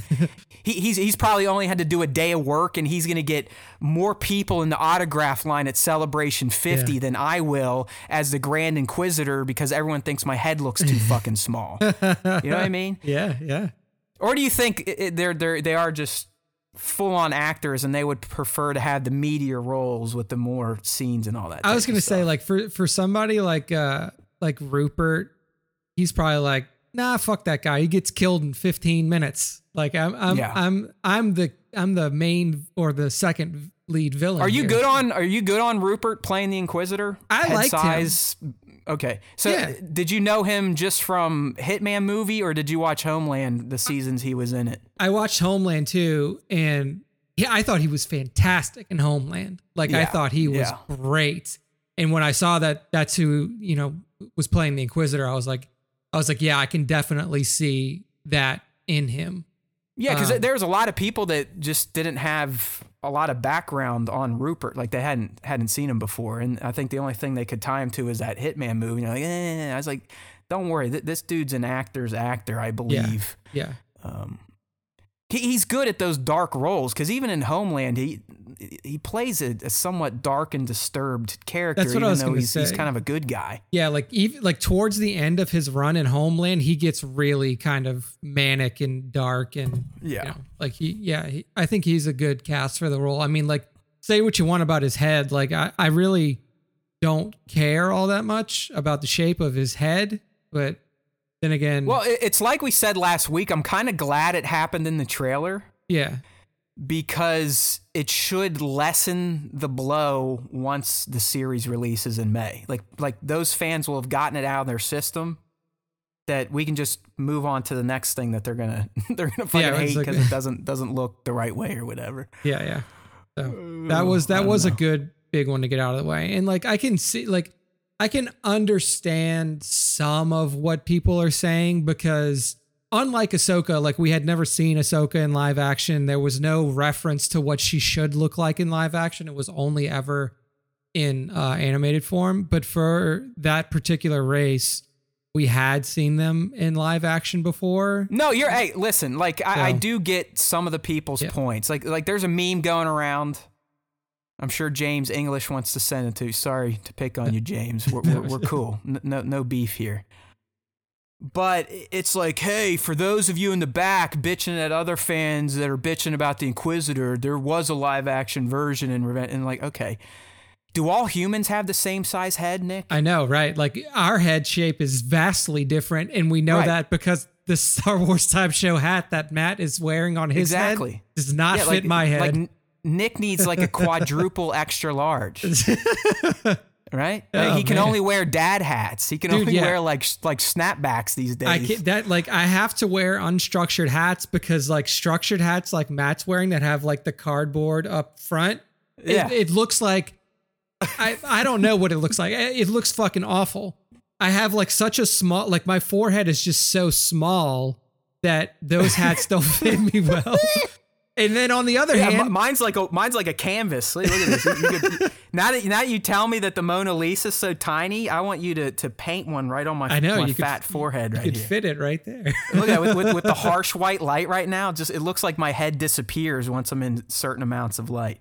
I mean, my head is more of an egg shape than the Inquisitors. They should have fucking shaved me and signed me up. Yeah. They wouldn't But yeah, even I have mean, the CG. When I saw the Inquisitor, I was like, oh no, I can see it coming now. And then when that other meme came out, like, listen, you dumb fucks for calling us dumb fucks. This is why you're a dumb fuck. I was like, all right, I see the point, but also like just think about your own race. Like how different humans look from each other. I mean, even humans in the same goddamn family can have different head sizes and shapes, but Yeah. oh well. Don't worry, Headgate continues because apparently he's been drawn on a comic cover and they've reduced his egg on that too. So Oh God. they're going full on changing the Grand Inquisitor's head canon these days for Kenobi. Okay. So we're going to get away from Kenobi, my friend, and move into Din Djarin's little series, The Mandalorian, in case anyone's ever heard of it. It's kind of why all this Disney Plus stuff is happening these days. But we actually got a set photo, and this comes via Bespin Bulletin, who's really been kind of churning out some stuff alongside MSW. They're probably the sites I visit the most, and I consider to have reliable information. But if you're on the live stream and we pull up these set shots, which, yes, they're definitely blurry, but I think anyone with an eye can make out the main character that is being focused on here. And it is none other than Simon Cassanides as Axe Woves on the set of The Mandalorian Season 3. So, I mean, this is picture proof here that Axe is returning. For those keeping score, remember he was curiously missing from the Season 2 finale of The Mandalorian when Boba and Din went to find the Night Owls. He was gone. And there was really no explanation. Katie Sackhoff on a podcast is like, yo, listen, I don't know what I'm allowed to say story-wise, so I ain't gonna say shit. She says he just wasn't there, and there's a reason. It's just one of those things where I don't know if the story is something I'm supposed to tell, so he's just not there. And Simon himself on his own social media, when all this was going down, people were like, yo, where the fuck did Axe go? He's like, there will be answers. This is the way. Yeah. All right, so the way now is he's definitely going to be back in Season 3, and you know, based on a rumor we heard months ago where, you know, Din is supposedly going to kind of be making a call to Mandalorians across the galaxy for something. And, you know, I want to try to start stitching things together here, Nick, based on what we got in the Book of Boba Fett and all that Mando action. But it is starting to seem like, even though Grogu's back, oh shit, you missed the fucking Grogu news from last week. My God, you should wait to hear that rumor. I'll spare you since you missed it because it's a pretty fantastical one. But I think it's safe to say that the bulk of the Mandalorian 3's narrative is going to revolve around Din reclaiming his title as a true Mandalorian. This is the way, the Kool-Aid faction. But also resolving the Mandalore plot itself, or beginning to, in terms of maybe heading back to the planet, confronting whatever forces are still on there, be it Imperial Remnant, be it the beginning of the First Order, who knows. But it does sound like a collection of Mandos are going to eventually make it to Mandalore to do something. More than likely fight against the Empire. I don't want to go too much into what I talked about last week because Nick wants to stay somewhat sanitized. But we did get some insights that there are going to be some Mandalorians fighting troopers. And Grogu will be involved, but he'll be fighting as a foundling versus as a Jedi. So it does seem like they are fully going to embrace Grogu's choice. Yeah. But I mean, you know, we know Din's special. He's got the saber. He wants his title back. The only way to do that is to go to Mandalore, to the mines, to the living waters. So there is a good chance we're going to see some of the Mandalorians introduced in the show, and it definitely looks like Axe will be included. I would, if I were a betting man, Paz, the Armorer, Bo. I still don't believe Sasha that she's not in season 3.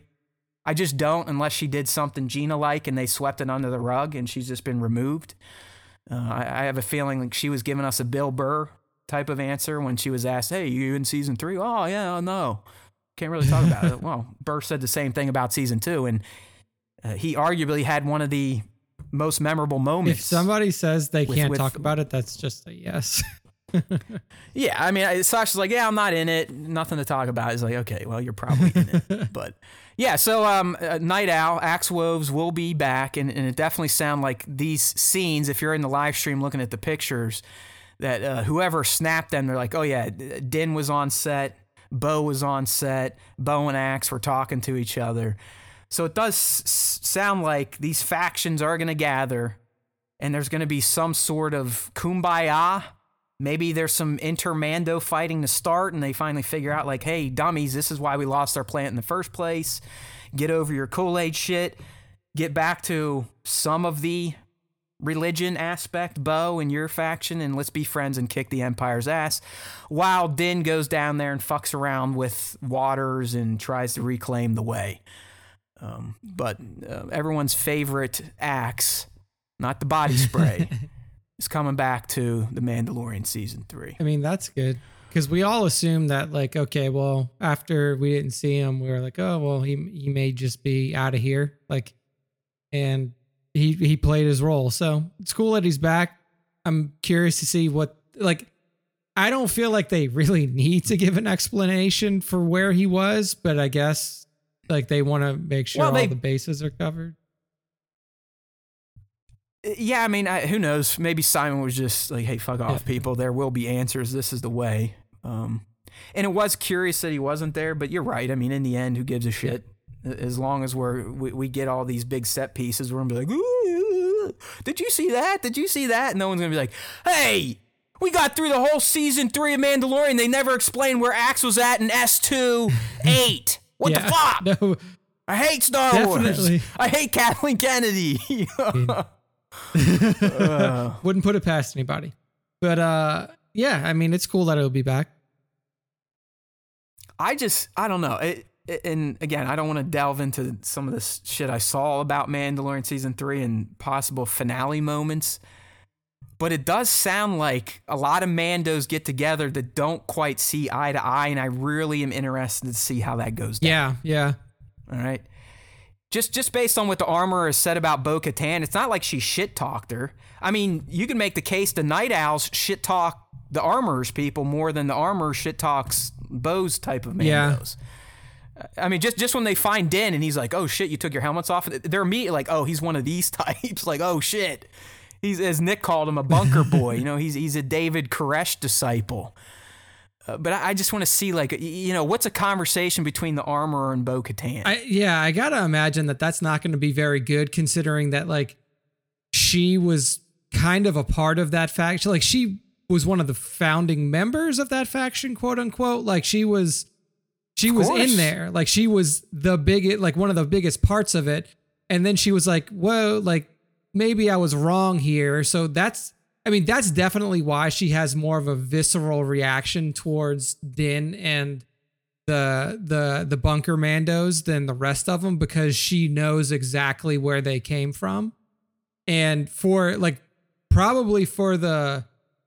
as any religious leader does, like, David Koresh isn't going to go around shit talking other people. Like, he's just solely focused on, like, I'm teaching you, getting his vision. Exactly. Yeah. Yes. Yep. So the indoctrination is more important than disparaging your foes. Like, you don't even need to disparage your foes if you can indoctrinate people. I mean, just kind of look at some of the, you know, the political situation here. I mean, there's some fantastic propaganda on one side that has vilified characters on the other side that half the shit's not even real. But years and years and years and years of the indoctrination, people will be like, oh yeah, the fucking Clintons are evil. They're the worst people on the planet. You know what I mean? So, yeah, it's going to be interesting because we still don't know if the armor was Death Watch or if her people were even too crazy for Death Watch. Because even Death Watch on the moon, they were taking helmets off. They were fucking around. So I still think the armor is like an even crazier offshoot. Yeah, of just them. Like maybe not even Death Watch. Like they are the purest of pure Mandalorians that want to go back to, the full on warrior culture. Yeah. Helmets on all the time. It's all about fighting and the foundlings and loyalty and solidarity. Yeah. No, you can't have identity beyond your armor, that type of stuff. So I don't know. I think there should be some very, very interesting and at times tense interactions between the Bo-Katan types and then those that have kind of stuck with the armor. Because how many armor types are there? I mean, does she lead all of these That's coverts? What I was going to say. Are there other covert leaders like her that hide? Because her covert's gone. It's fucking Paz and her. Yeah. That's it. Because they've now kicked Din out again. So yeah, it's gonna I would imagine that they have to have some sort of mini, each little subsection of these Mandos has some sort of leader. I don't know if they all have an armorer necessarily. But I mean, I guess they would have to, right? Because you never heard of or saw any other Mandos from other coverts coming to her to have armor made or to have it. Yeah, it is. I mean, as mysterious as she is, I mean, she's told us a lot about herself. I think we know exactly who the Mandalorian is in terms of the way she thinks and what she says. Now, obviously, we don't know exactly who she is and where she came from besides Concordia. But she does seem to have an air about her where people listen, they get in line, they shut the fuck up, and they'll do whatever she asks them to do. So she may be like the grand Kool-Aid drinker, if you will. Yes. Yeah. Oh well. I'm I know we got Kenobi not even 2 full months at this point, or is it? Yeah, we're just almost at the 2 full month mark. But I'm already jonesing for the Mandalorian. That's how much this world has sucked me in. And with the crossover with Book of Boba gave us a little tease, but also showed us this is what's going on. This is what Filoni and Favreau are doing. And I want to get back to that world, even though I know Kenobi's going to be fucking excellent. Yeah. But it's such a different thing. I mean, Kenobi is going to be such a different thing. Like Deborah said in the article, they're more concerned about their connective tissue to the prequel era versus the connective tissue to the Mandoverse. So Kenobi truly is going to be what we expect. It's going to be that OT, kind of the hybrid mix of OT and prequel, where the Mandoverse is truly its own thing at this point in time. It's turning into a beast. We're going to have Ahsoka expanding upon it. Maybe another round of book. We know we got more Mando coming. I just hope they get this shit shot and posted so we can see it by the end of 2022. Yeah, no, I agree. That's right, shit. We still got Andor. I mean, Andor could blow our fucking socks off for all we know. Yeah, Andor's the one that everybody sleeps on because it never gets talked about. Which is crazy because last summer it was everywhere. Yeah. The production of Andor was everywhere. You couldn't miss it. If you were over in the UK, depending on what town you're in on a certain week, you could go watch an entire day's filming of Andor, yet no one knows jack shit. And maybe, honestly, Nick, that could play into really propping Andor up to be one of the biggest hits and surprises of the year, of the Star Wars season, if you will. Lots of good stuff coming. There is so much more Star Wars to come. We forget sometimes. And then still got too. Bad Batch season 2. Yeah, and last week or 2 weeks ago, we got a little bit of insights from the Kiner brothers. Apparently, there's going to be a bit of a time jump. Omega's going to be older, and my kind of question was, are they going to signify her aging through a costume change, kind of like they would do with Ahsoka? Will she be sporting some armor, longer hair? Who knows? So that should be pretty neat. Plus, it sounds like we're going to get some Coruscant action in the Bad Batch, Nice. which is fantastic. Awesome. Sticking with the Mando, we got a pretty cool report last week, if you're fans of Back to the Future. And this comes from THR, so this isn't your typical leakers. This is an outlet out there that definitely has its hooks into Hollywood, so you should definitely take this to the bank. But they are reporting that none other than Christopher Lloyd, Mr. Great Scott, Doc Brown himself, has been cast in The Mandalorian and is going to be featured in its 3rd season. Now, obviously, that's all they're going to tell us. They don't know who he's playing, what type of character is he playing. Is it going to be recurring? Is it just a guest spot? Is it going to be kind of like that, what was his name? Is it Stephen Moffat? Who was the stapler guy that kind of had a little bit part in the Book of Boba? Is it going to be something like that? Would it be more like the guy that played the Major Domo, where he kind of was a recurring character, even though not a real main character?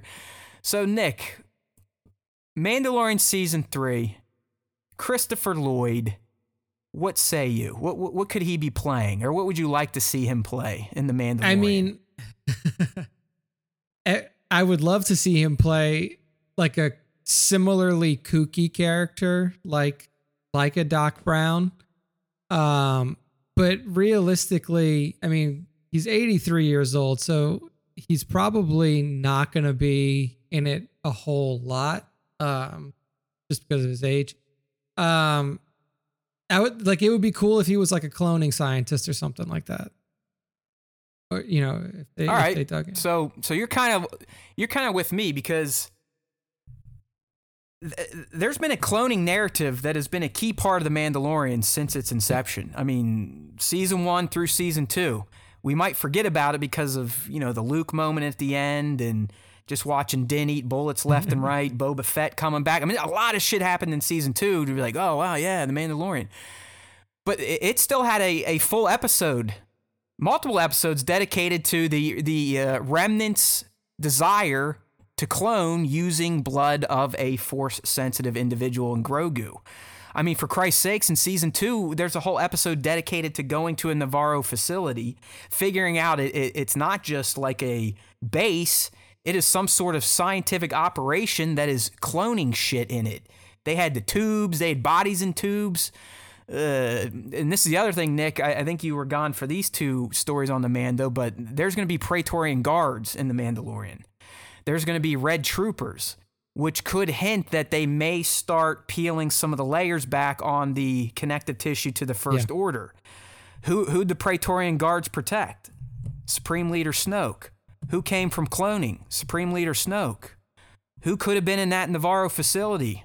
A Supreme Leader Snoke. So I think you're spot on, and that's right where I went when I heard that Doc Brown is going to be in Mando. Like, he would make a great, I know they're not Kaminoan scientists, but they had the Kamino cloning patch on, at least Dr. Pershing did, as well as those scientists we saw at that mountain base at the end of Bad Batch.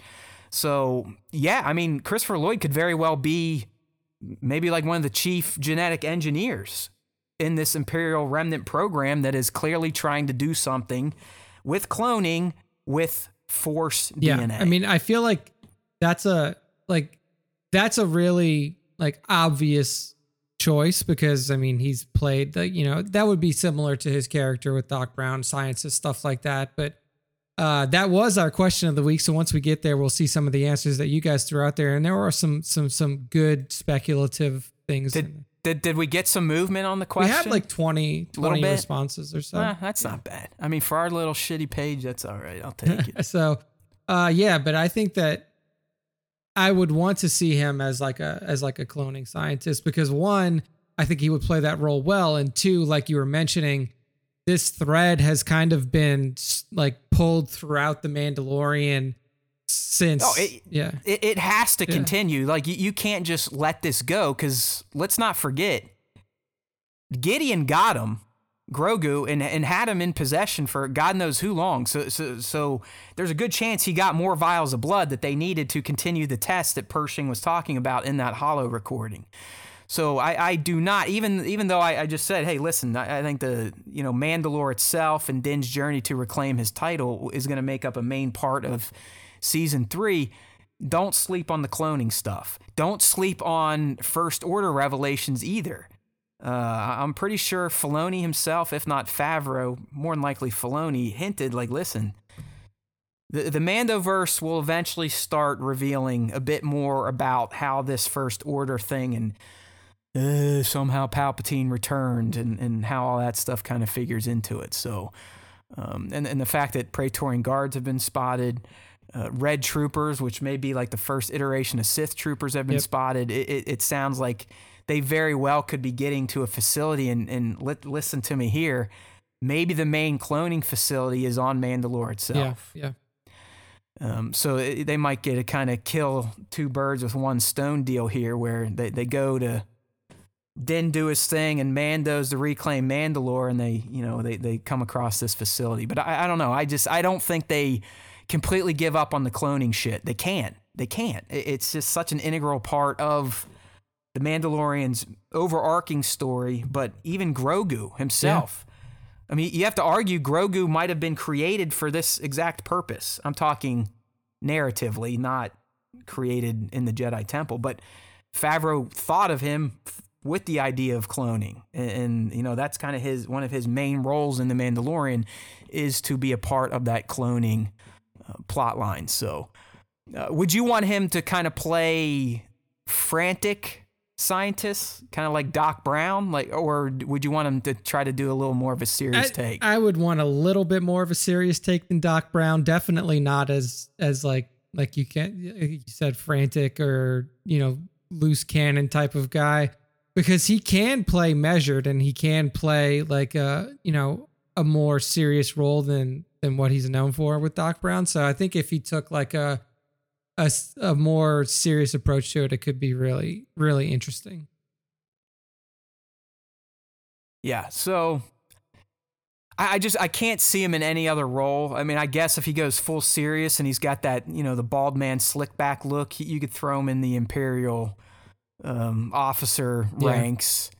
I don't see him even remotely being linked to any Mandalorian anything. But I'll watch. I will probably be wrong, and he's like a fucking chieftain or he's some like a shit. Mandalorian elder.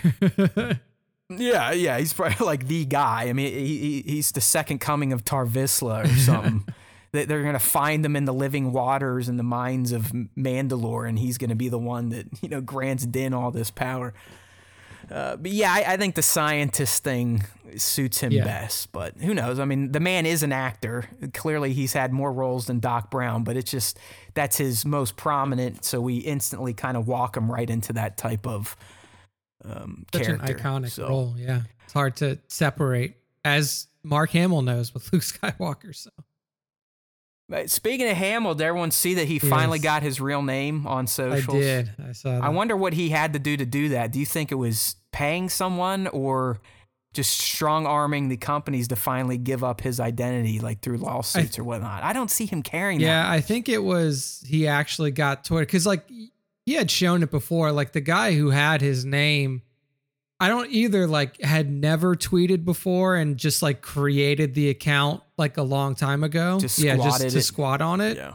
So he was constantly like poking Twitter, like, look, it's dead. Like nobody uses this account. So can I just have it? It's clearly my name. And then eventually they just gave it to him because there was no reason not to. Stop it, Bat.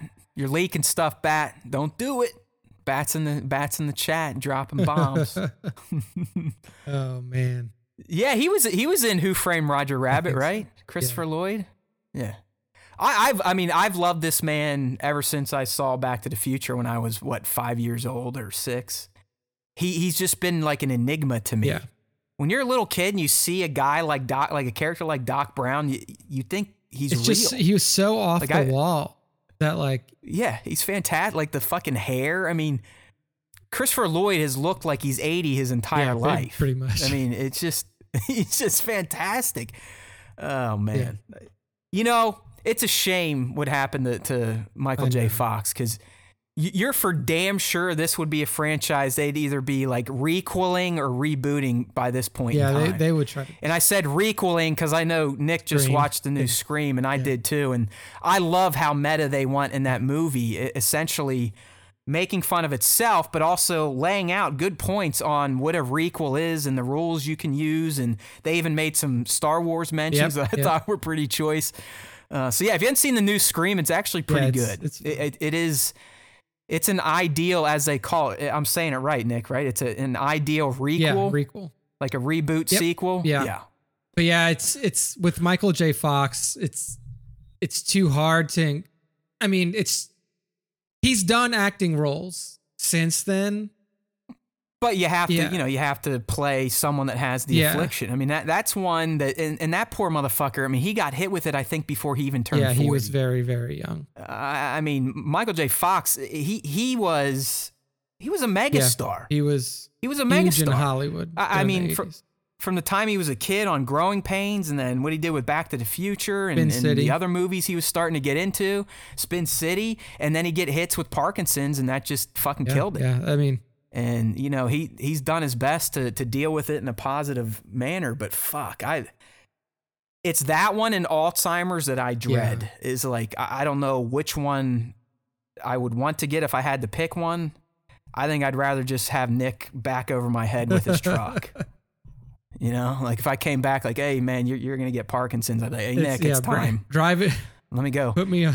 I would go. No, all I had to do is go to Texas and pretend that I was assaulting Nick, and he could shoot me scot-free, and we'd be good to go. You just say, you'd be like, yo, I was standing my ground. This guy was fucking coming at me, and they would literally be like, okay, sounds good. Close the book on this case. Did you see that story? I think it was Florida, which is another state where you can just blow people away if you feel like it. But apparently an old couple saved another couple in the water. The younger couple started, apparently, according to the older couple, getting aggressive. So the old guy killed the dude he saved on the boat. Oh my God. And the police closed the case that day. They're like, oh yeah, he was being threatened. This is legit. It was self-defense. Wow. No further investigation needed. Yeah. Just be careful, my friends. In Florida or Texas, I believe Texas is, and I even think my state's a stand your ground state, so I should be careful myself. But Texas, I mean, you can pretty much carry a gun wherever you want, and if you feel like shooting people, it's generally going to be okay. And which is also the case in Florida these days, it seems like, and I think here in Ohio, if it got down to it. So, yeah, I think that would be my plan if I got diagnosed with one of those. I'd just show up at Nick's house, headbutt him once so he would have an even better excuse, and then I'd wink, and I'd be, all right, dude, time to get the shotgun. He'd just be like, fucking blow me off his doorstep. That's one thing that you don't find in France and overseas is guns and the amount of gun violence. So I guess I'll trade. Yeah, I'm sure. I'll trade. I don't know. Is that a better trade? Having insane gun violence in your country versus cigarette smoke? You either get shot or die of lung cancer when you don't smoke. So I don't know. I don't know what's better. Oh, man, hard choice. But yeah, man, a Parkinson's or Alzheimer's diagnosis is going to be rough to deal with, and I'm sure I'll get one of them. All right, so good old Christopher Lloyd. We're going with a cloning scientist. All right, Nick, so you threw this one up here. This is how I knew young Nick made it back to the States. We got an article posted up on the site revolving around, I think there was some buzz, and was this Sam himself that kind of kicked the tires on this again? It seems like every few years Sam just comes on to some media outlet and is like, yeah, man, I'm ready to bring Mace Windu back. Let's do it. And that's what he was doing again. He was on a podcast. I think it was the Happy, Sad, Confused podcast or something like that. And basically said that like he's still out there lobbying to bring Windu back.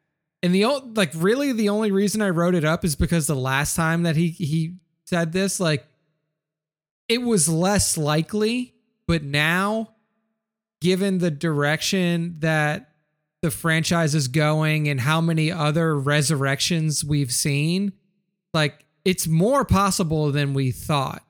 And so I just wanted to get like in your headspace, would you be down for Mace Windu surviving his run-in with Palpatine in episode 3. Fuck. The pressure. Listen, man, you're right. I don't like that you're right, but somehow Palpatine Returns has opened up a can of worms in Star Wars. Even Fett, because people always point to well, Boba Fett wasn't dead in the old EU either. It's well, the old EU doesn't fucking matter. Of course he was. Yes, so he was definitely dead. So Fett was resurrected. But crazy enough, Fett's resurrection makes way more sense than Palpatine's. It does. There's now that we've seen it, it makes even more sense. You can buy into the dude had fucking Superman armor on that was enough to keep him alive. He snaked the dude's air to breathe and just used his sheer guts and will to get out. Okay. The Palpatine thing, it's literally until Filoni catches up to the story, it's still somehow Palpatine returned. That's it. That's all we know. Legitimately. They did a little bit in the Vader comic where he was already staging Exegol and was doing cloning experiments and had the Sith fleet being built and had literally a mountain of kyber crystals to retrofit all the Star Destroyers. But there's no talks of passing essence or spirits or Palpatine bodies. It's truly somehow he returned. And like I said, until Filoni catches us up on that, that's what it is. It's just, it happened. Yeah. And because Poe told us, or Fortnite told us, depending on what you saw first, the Fortnite broadcast or the movie itself. It's another one, and it's kind of the same argument that it cheapened. The argument with Palpatine coming back is it fucks Vader's triumphant move. And it does. No matter how you slice it, and I know it takes 40 years to get back to Palpatine, but it fucks what Vader did. Vader did not ultimately kill his master, even though he sort of did. Kind of. It's kind of the same here because, Mace was a Jedi who was a dickhead to Anakin, but finally believed in Anakin at the very last second. But because Anakin's a shithead and Mace treated him like a dick and Anakin was weak, he essentially sacrifices Mace's life to get what he wants. So by default, Mace becomes this kind of turning point in Anakin's life. Mace, the character himself. Striking Mace was Anakin's first step towards the dark side. And then having Sidious light him up and showing us what the power he felt, knowing that he just snagged the Chosen One from the Jedi, would definitely kind of fuck that scene. As Palpatine returning has somehow and somewhat fucked the scene in Jedi. I don't know. I want him back. It's fucking sci-fi, so I'm not going to sit here and get on IG and bitch and moan about it if he comes back, but it's you know what? Can we just leave some of these motherfuckers Bring dead back. And just let their actions rest as they were? I want him back because I don't give a fuck about storylines or anything anymore. It would be awesome to see Mace Windu limping around with one hand, a fucked up scarred face. And just see that's what I'm glad you brought that up, because a lot of people. Yeah. Okay. Yeah. Tones, you're right. His first step technically was the Sand People. I'm an idiot. But yeah, no. People that have, people have done it in the toy photography through customizations. They've created kind of, resurrected Mace, and they do. They always have him missing an eye and his face all fucked up.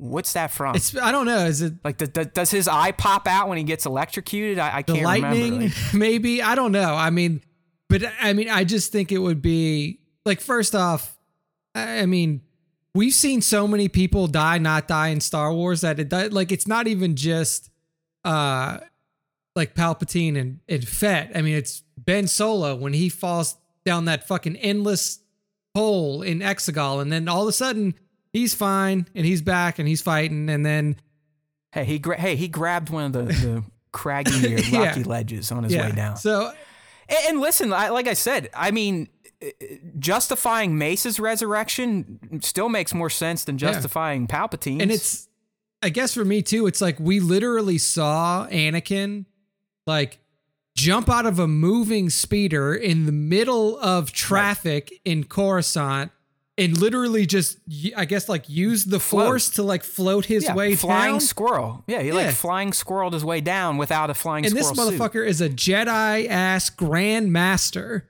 And you don't think that he could do that? Like, I still like. Yeah, I mean, unless he was fully stunned by the lightning and just fell like a fucking brick, one could argue that he could use the force to soften his fall. For sure. So. And we know a shock of lightning isn't enough to kill a Jedi. I mean, hell, Palpatine injected Luke with thousands and thousands and thousands of volts to the point where the motherfucker's shirt flipped open to reveal his light side and he was smoking. Yeah, I mean, he was literally, smoke was coming out. Yeah. He was like a microwaved hot dog. Like he was so fucking fried, his body was smoking. And he came out of it all hunky-dory, no problems, no scars. So I don't think the Sith lightning would kill him. The fall, technically, if he was conscious, wouldn't kill him. And losing a fucking appendage, we know, is no big deal to a Jedi. I mean, it's like a rite of passage, at least for the Skywalker family. It's like if you don't have at least a hand cut off, then like, are you even really a Jedi? Did you make it through your training? Right. You're a pussy like Yoda and you never get cut up. Like, you know? I just think it would be cool. And there's so many, like previously, I mean, we had talked about it the first time he brought it up. I think it was like 3 or 4 years ago. The first time we talked about it, there wasn't really an avenue for it. We were like, well, okay, he could come back, but where? Like, is he going to be in a movie? Yeah, why? Like, you know, how is it going to work? Like now you have so many different, you have like his character would work perfectly in Bad Batch in animated form. That's okay. That's exactly what I was gonna say. I was like, I think Bad Batch is probably the best series to do this if they're gonna do it. And I know that's not what Sam wants, but I believe he also voiced Mace in the Clone Wars. At least a few episodes. I think he was one of the actors that actually. Yeah, not all of them, but he was definitely in a few of them. And I think he was in. I think he did the voice in the actual Clone Wars movie, like the animated movie. But here's the other deal, and I think technically this would work too, but I mean, if they keep revisiting Grogu's past, you would think Mace would be someone that would have been in the loop that the temple had a Grogu, had a Yoda baby, and knowing what was going on with the Jedi, if he did survive and maybe made his way back, I could see him potentially being the one that would get him out. I still don't think it's needed, like that level of character to do that, but I could see that playing out as well. But as Nick said, that would still technically be right at the beginning of the Bad Batch timeline. So I was with you. I was like, you know, Bad Batch, or if they have to make it live action in a flashback, he somehow is involved in the Grogu escape from the temple. Yeah, exactly. So there's avenues. Like I threw out that if this was something that was actually being kicked around at Lucasfilm and we just didn't know about it, it would have to be the best kept secret ever, but you could have him in Kenobi. He would have had to lay low for a long ass fucking time, but like he could pop up in Kenobi and I think they could make him fit and people's minds would be exploding. They'd be like, I can't fucking believe it. Pitch it to me. What do you see in Kenobi? So, I mean, he would be living a very similar life to Kenobi and to what's his name? To Yoda. Obviously, he knows the fall of the Republic has happened, and he's literally like he just stayed on Coruscant. Like he's in the Coruscant slums, and he's just like a drifter. But he's like, I would pitch him as like this completely warped and morphed version of Mace Windu, who is almost like a Darth Maul or a Maul version of Mace Windu. Yeah, like where he's just when Maul was just mentally broken from being alone and suffering and having hate for Kenobi all those years. And that is his exact thing, except it's for like Sidious and Vader. Like, cause at that point, like he knows like, okay, Anakin's turned. So like his entire being is just wrought with, I have to kill these motherfuckers somehow. Like I have to do it. And then like it would be a pretty short, like, I mean, you could play it as like a pretty short little thread where like he's essentially trying to find a way to get near enough to either Vader or Palpatine to take him out. And then he just gets killed. Like he gets cut down. Probably by Vader. I mean, I could see. I dislike him coming back in Kenobi the most because I let Kenobi be the star there and the main the main Jedi and the main adversary for Vader. But it is fair game. I'm kind of I'm definitely like just let the purple guy. I want him back. Dead. So Tone says there has to be a bigger point to bring him back. That's not true. There was no bigger point to bring any of these characters back who were brought back to life. You want to know what the bigger point was? We want some money, motherfucker. People want to. It's called. We know our fanboys and fangirls, and we know what sells. Did we need Boba Fett? Look at how we didn't. Look at how we all reacted when Ian was announced at Star Wars Celebration at the end of at first, I was like, "Oh my God, this is great!" And then I started thinking, like, "What? Hey, whoa, why? Palpatine's back. We need Palpatine. That room. We really need Palpatine." I wasn't even there. Like, what? And like you sent me the video of like when the announcement. That was the loudest I've ever heard a room of people ever. Like. It was nuts. I mean, once he spoke, or you hear him in the trailer first, and then Ian came up and talked. And they're like, yeah. None of us were really thinking like, whoa, what does this really mean? Like the dude's back, and what is that going to do to the story? And it just, I don't think it did it justice. I like I said, episode 9 is probably my most disappointing sequel. Just where it goes and some of the just broad, general, generic choices it made for characters. But oh well, it's not worth revisiting all that nonsense. Yeah. So, I want him back. I don't know. Let him go. Let him be dead. But if it makes Nick happy, I would not be disappointed if done right. And that's how I am. Like, listen, I know we lament some of the fans that get hyper focused on shit we consider stupid. But in the end, I watch Star Wars for story. So as long as the story lines up, I don't give a shit who's coming back or ultimately who is dying either. But I think Mace should remain as I actually have a meme to post, I think, from Tones that's perfect. It's like a squished. It's someone picking up a peanut butter and jelly slice off the floor, and it's essentially the guts. The caption is Mace Windu, and the person picking up the bread, it's like the Coruscant street sweepers, implying that they're like picking up a flattened Jedi. But oh well, you're not wrong. As Luke said in The Last Jedi, no one's ever really gone, and that's already been proven many times over in new Star Wars. So, I don't think that somebody, especially like the way he died. You literally didn't even see him die. Like. Yeah, no, I mean, listen, according to TV and movie rules, he's 100% available to come back. There is no doubt about it. He is alive until proven otherwise. I mean, they literally threw a body down like an energy shaft that exploded, and that motherfucker came back like 45 years later. So Nick he's not wrong. Just be prepared, but I'm kind of hoping they're just going to be like, you know what, we don't want to de-age Sam.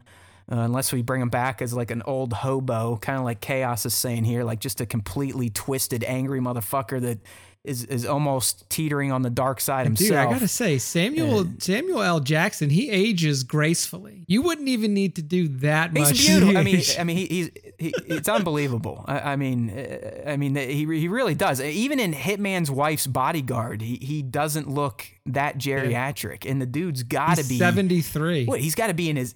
Okay, yeah, I was going to say he's got to be pushing 70 or above. I mean, thank God for him. Keep him around and give me Hitman's Bodyguards something Something the else. third, because they're fantastic, man. Some of the writing in that movie and the lines they have to deliver, because you know Sam. I mean, he is an expert. Like I try to model my use of swear words after Sam Jackson, and just the way he can deliver a fuck or motherfucker. I mean, it's just fantastic. And then hearing Selma and some of the shit they had her say, it's just like, holy shit.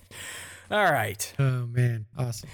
So yeah, Nick wants Mace back. I'd be fine if he stays dead. We'll see what they do. And as Nick said, money talks and no one's ever really gone in Star Wars, so be prepared.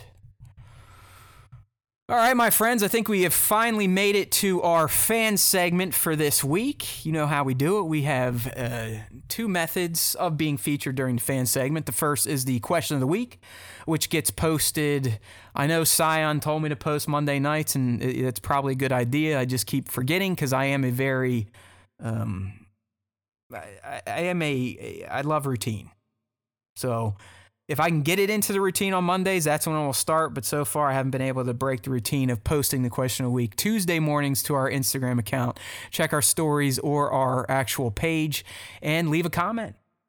Nick will go through them, or myself, and we'll pick a few, and then we will discuss them on the show and either tell you if you're an asshole or if you're intelligent and deserve to listen to the SWTS.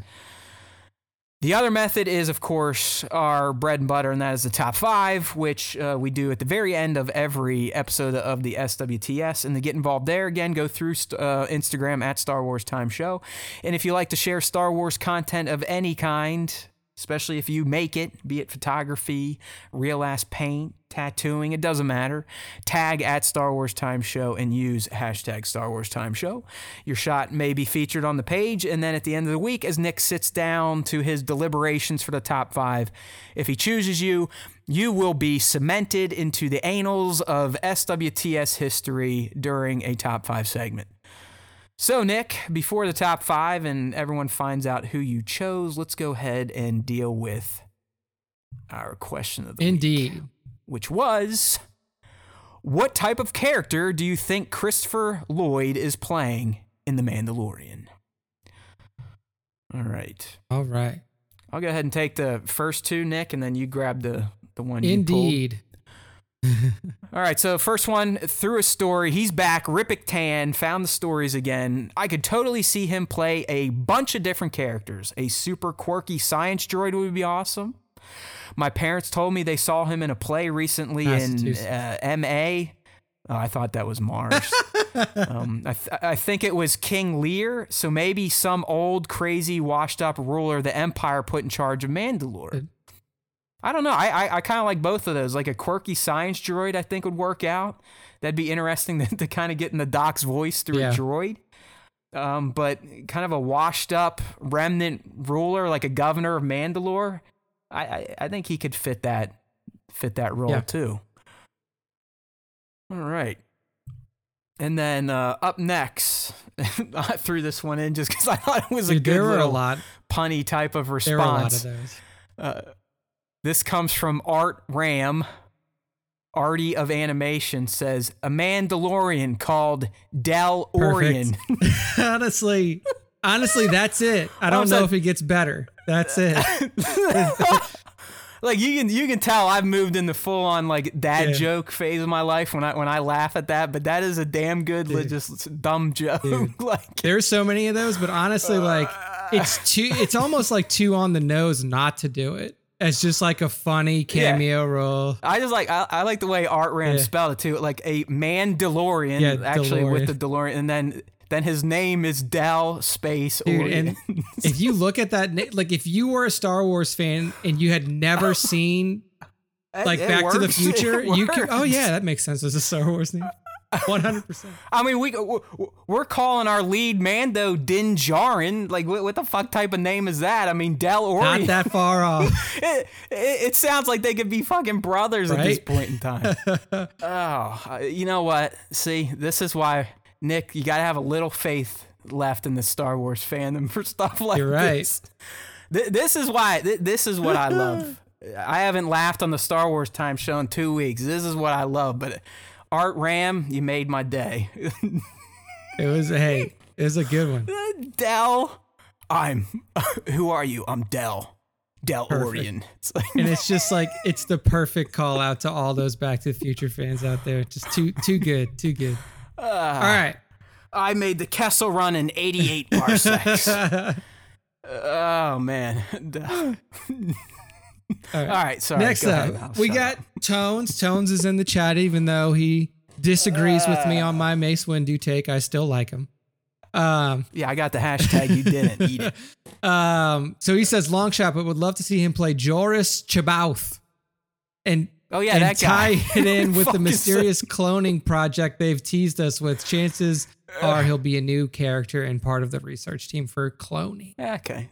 I don't. Yeah, Tones has some deep cuts, Nick. I don't know, man. Is that a name you're familiar No. with? Because that one, I mean, I no. I still like Del Orion better than George. No, yeah, Del Orion is a much better name. All right, TBS Data Vault. I know TBS Data Vault was here in the chat at one point. I don't know if he's still here. He probably got scared away at the know, right? beginning when I started yelling at people. He says, He's probably like, oh, yeah. and this is another good one. He says, I'll take a stab at it and say he'll be playing a droid made from the scrapped parts of an old DeLorean. They could call him Doc 1985.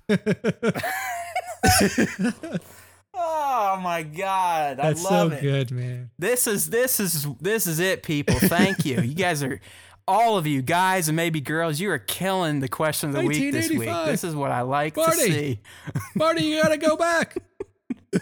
Doc 1985. Oh man, so good. Oh my goodness, just too good. Out of the toy box in the fire, a little bit more serious, says, I'm thinking a scientist seems a bit on the nose, so I'm going to say he's playing a Mandalorian veteran. Yeah, see, he's not going for the obvious like we are. I mean, and that could very well be the case because anyone that understands Christopher as Doc Brown is instantly going to, oh yeah, he's got to be a scientist.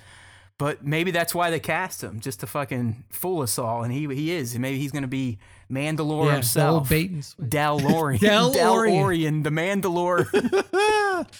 Oh man. Ordering Del Orion, his droid Doc 1985. if it was like M4 ARTY or like something like that, and it was like Doc and Marty was the droid, I would fucking lose it. I would just be like, I'd be okay. Oh yeah, I'm done. No, you're right. If he has a sidekick that it's a droid and Bausch or whatever, and it spells Marty, that's just gonna be too good. It's just, oh man. Ah. All right. Ordering Toys says Crimson Dawn information broker that needs a favor done for info Din needs for his Whoa, mission. I like that. I mean, that's kind of a deep Yeah. cut there. And I could actually see him playing a character like an information broker. Yeah, totally. Like a slicer of some sorts, a little quirky, wearing glasses, has, tools, tool belts, things to, ciphers to hack shit. I can't comment on Crimson Dawn during the Mandoverse timeline until I get through Reign, because fucking she's dead. Yeah, true. And it's like, and obviously her mission of taking out Palpatine and Vader is going to ultimately fail. I mean, that's no spoiler. So I don't know. I mean, Crimson Dawn could very well be just kind of off the table by the time the Mandoverse timeline kicks in. Yeah. But the general information broker I can get behind. Del, just has to be that name. Last up, Rust Belt Collector says, I'd love to see him as a half crazy, worn out bounty hunter. That's another one where I could actually kind of see that tracking a little bit, where he's just like, tweaked out. He's like, oh yeah, man, I used to go all the time. Almost like, almost like a retired cop that still hangs around the station or something, trying to, just be around his former brothers. Maybe he's hanging out with Cardboard. That's what I was gonna say. Like he's like, if this was still when Cargo was running the Bounty Hunters Guild, he's like always telling, he's like, one more job, man. I got it in me. I got one more. Yeah. He's like, I can do it, Grief. Sign me up, man. Give me that puck. Why are you always giving it to Din? Come on, man. You remember me from back in the day? I used to be one of the best. I could see it, but I like all the answers, but yeah, I mean, how do you not go with Del Orion? I can't. Like the name is permanently recycling in my mind right now. I mean, I am hyper focused on Del Orion. Like good. it doesn't matter what role he's playing. I just want that to be his God, name. I really hope so. Yes, this is Chief Scientist Yeah. Del Orion. Dude, Oh, everybody, man. That was fun. like anybody of our age or who is a fucking Back to the Future fan would just lose it in that moment. Oh my goodness. It'd be like this. All right, we've reached. It's so dumb. It's such a dumb joke, but it's It is. fantastic. Like, I love it. He's a man DeLorean called Del Orion. All right, I digress, man. What the fuck? Okay, top 5. Top 5 time. I can't do it. Go, And man. Go, it's go, time go. for the top 5 Star Wars fan artist features of the week. Matt did an admirable job filling in for me while I was off Hey, gallivanting. what'd you think of my template? Did you I like the did. template It was I used? good. Or, It was a good template. I did. you know, you still get more traction just by doing the Yeah. swipe. I think it's I think it's because it's like showing the images like themselves really big. Yeah, you can actually. I get it, but you know, it's like my temple is more prominent. Like here are the artist Yeah, yeah. names. So, I don't know.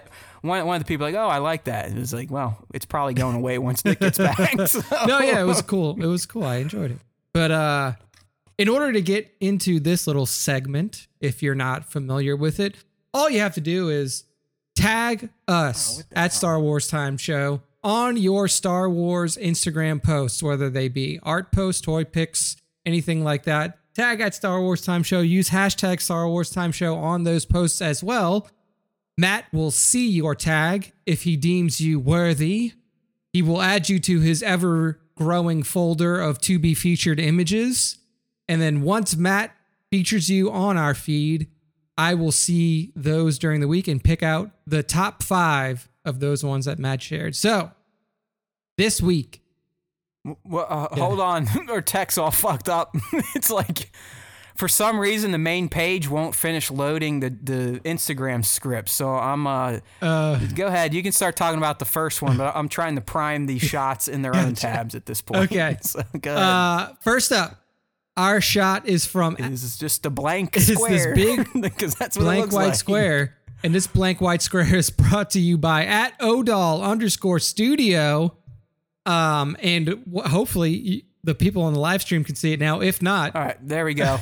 They can Okay. see it now. They're good. what we have here from @Odal_studio is an awesome little, it's like a cheeky shot of pilot Luke.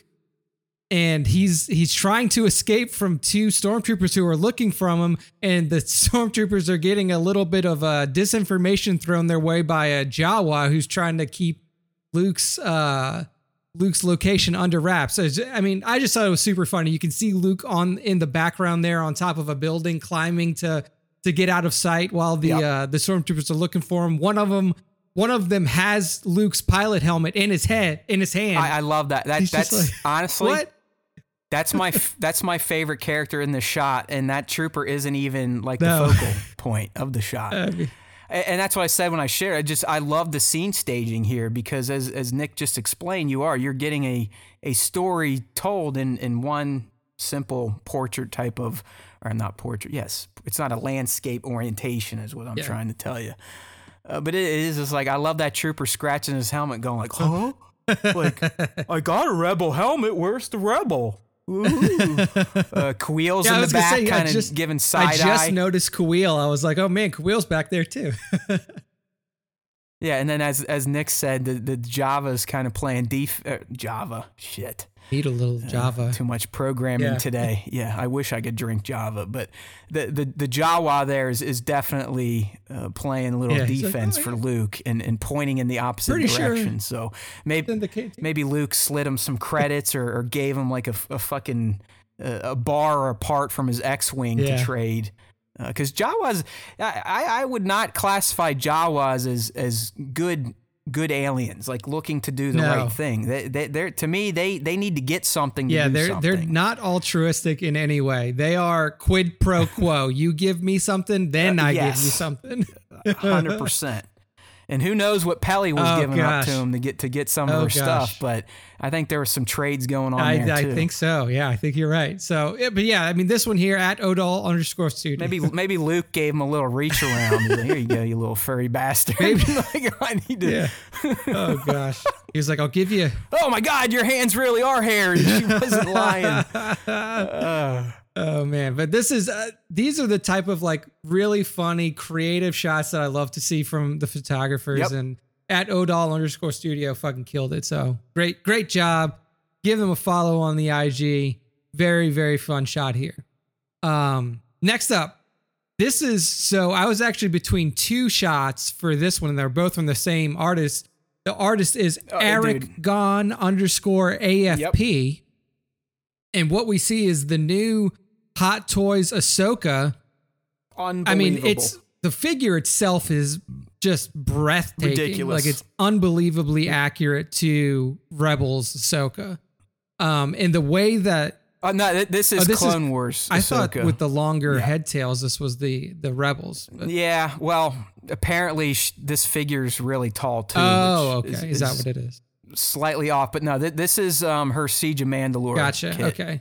Yeah, I thought her head tails were shorter. Maybe I'm wrong about that.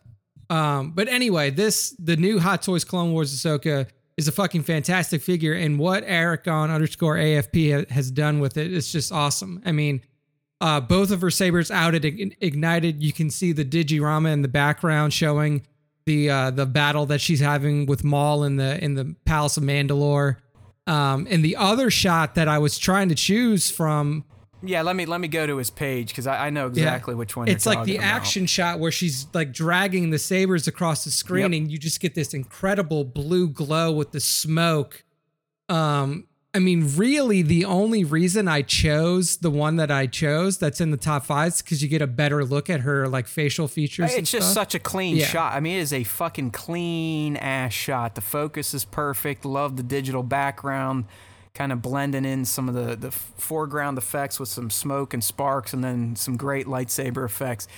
This figure is unbelievable. I cannot wait until mine ships. All you motherfuckers getting yours early. I need to just start buying from the store you all do, because Sideshow Collectibles takes months and months after a figure releases everywhere else to get. But I need this one, man. I mean, Aragon, I've seen some other. I believe 1/6 Shooter got his hands on her already.